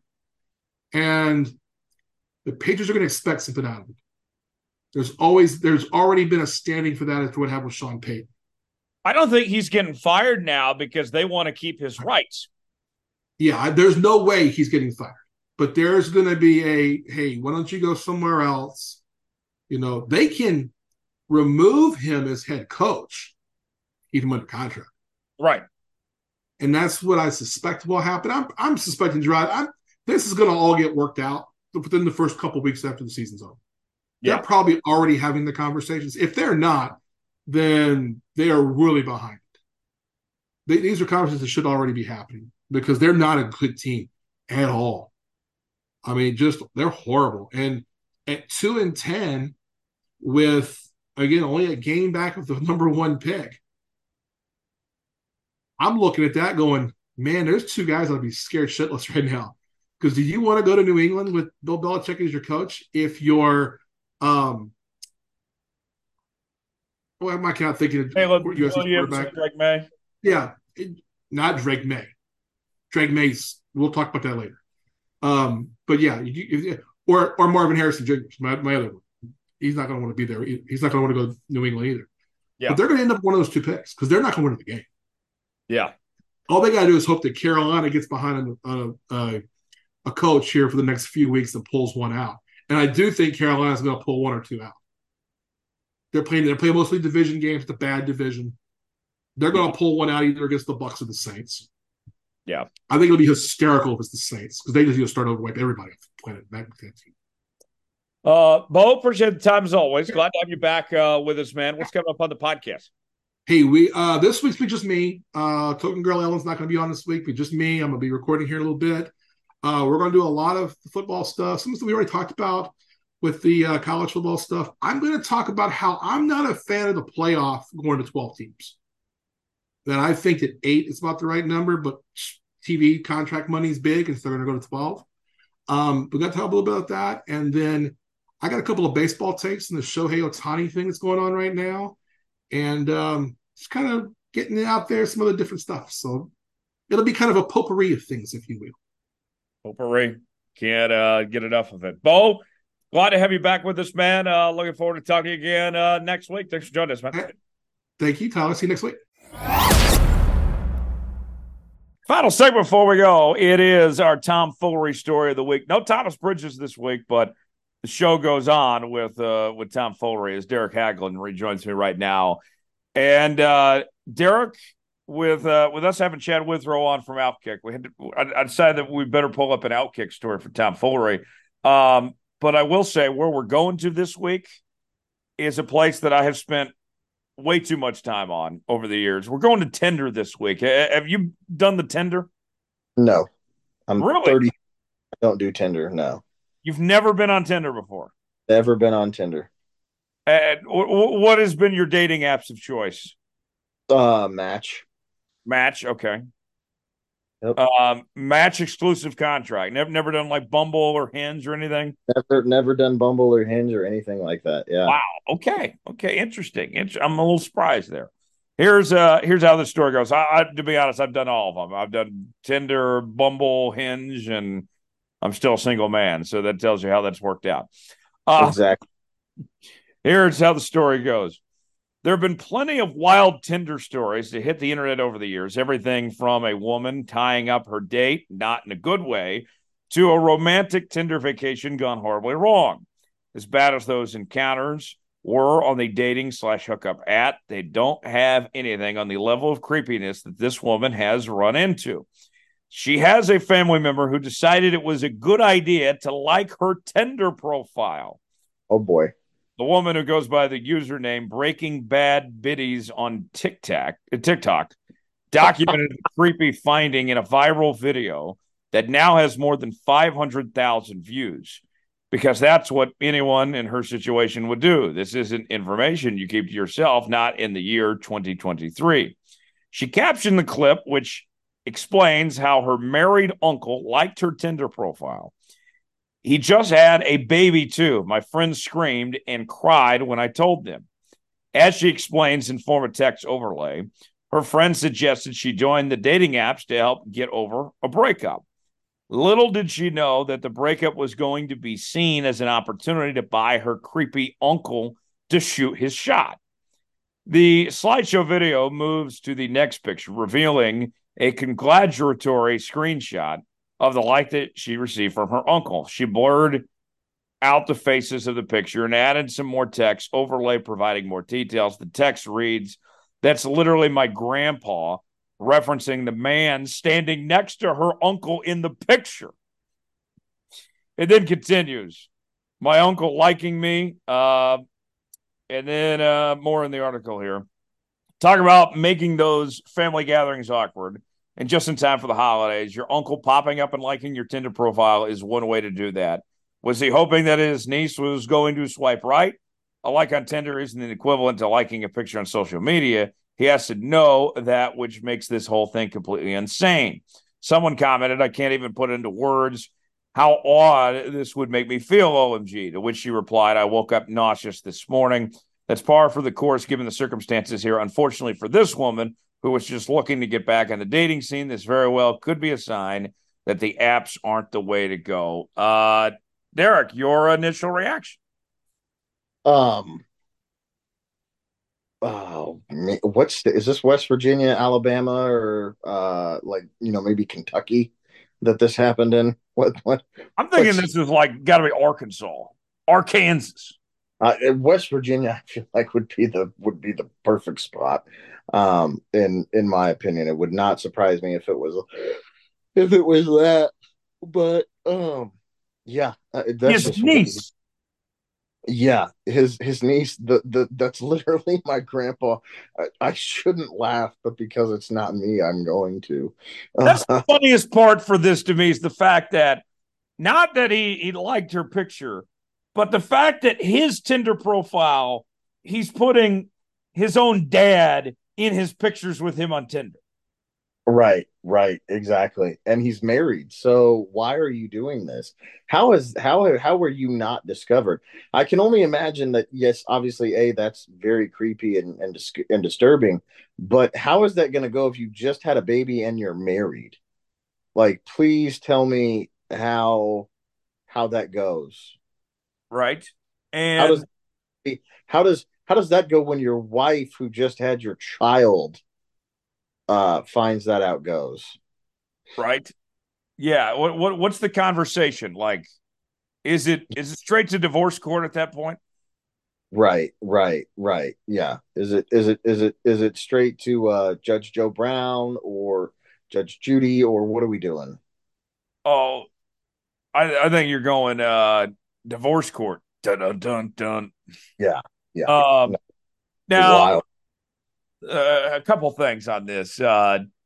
If he had liked his picture, there's no way this guy hasn't run around before, right? Like to me, that's not something that you do is like your niece the first time. Like that is there's had to have been a lot more extramarital activity prior to this. Oh, 100%. I 100% agree with that. Yeah. There had to have been signs too about how wild this guy is, and weird, because that's just fucking odd, all of that. Now, one thing I will mention: we're not shaming here. Let me make that clear. But this chick, her age preferences had to be pretty wide if she was getting her uncle showing up in her potential matches here. Yeah, no, I would agree with that absolutely. That if they're doing that, that's absolutely the case. I mean, this might be a scary thing to consider when you think about like, oh, if I'm going to make my age, preferences this way, then that's going to open up a can of worms potentially to older creepy men.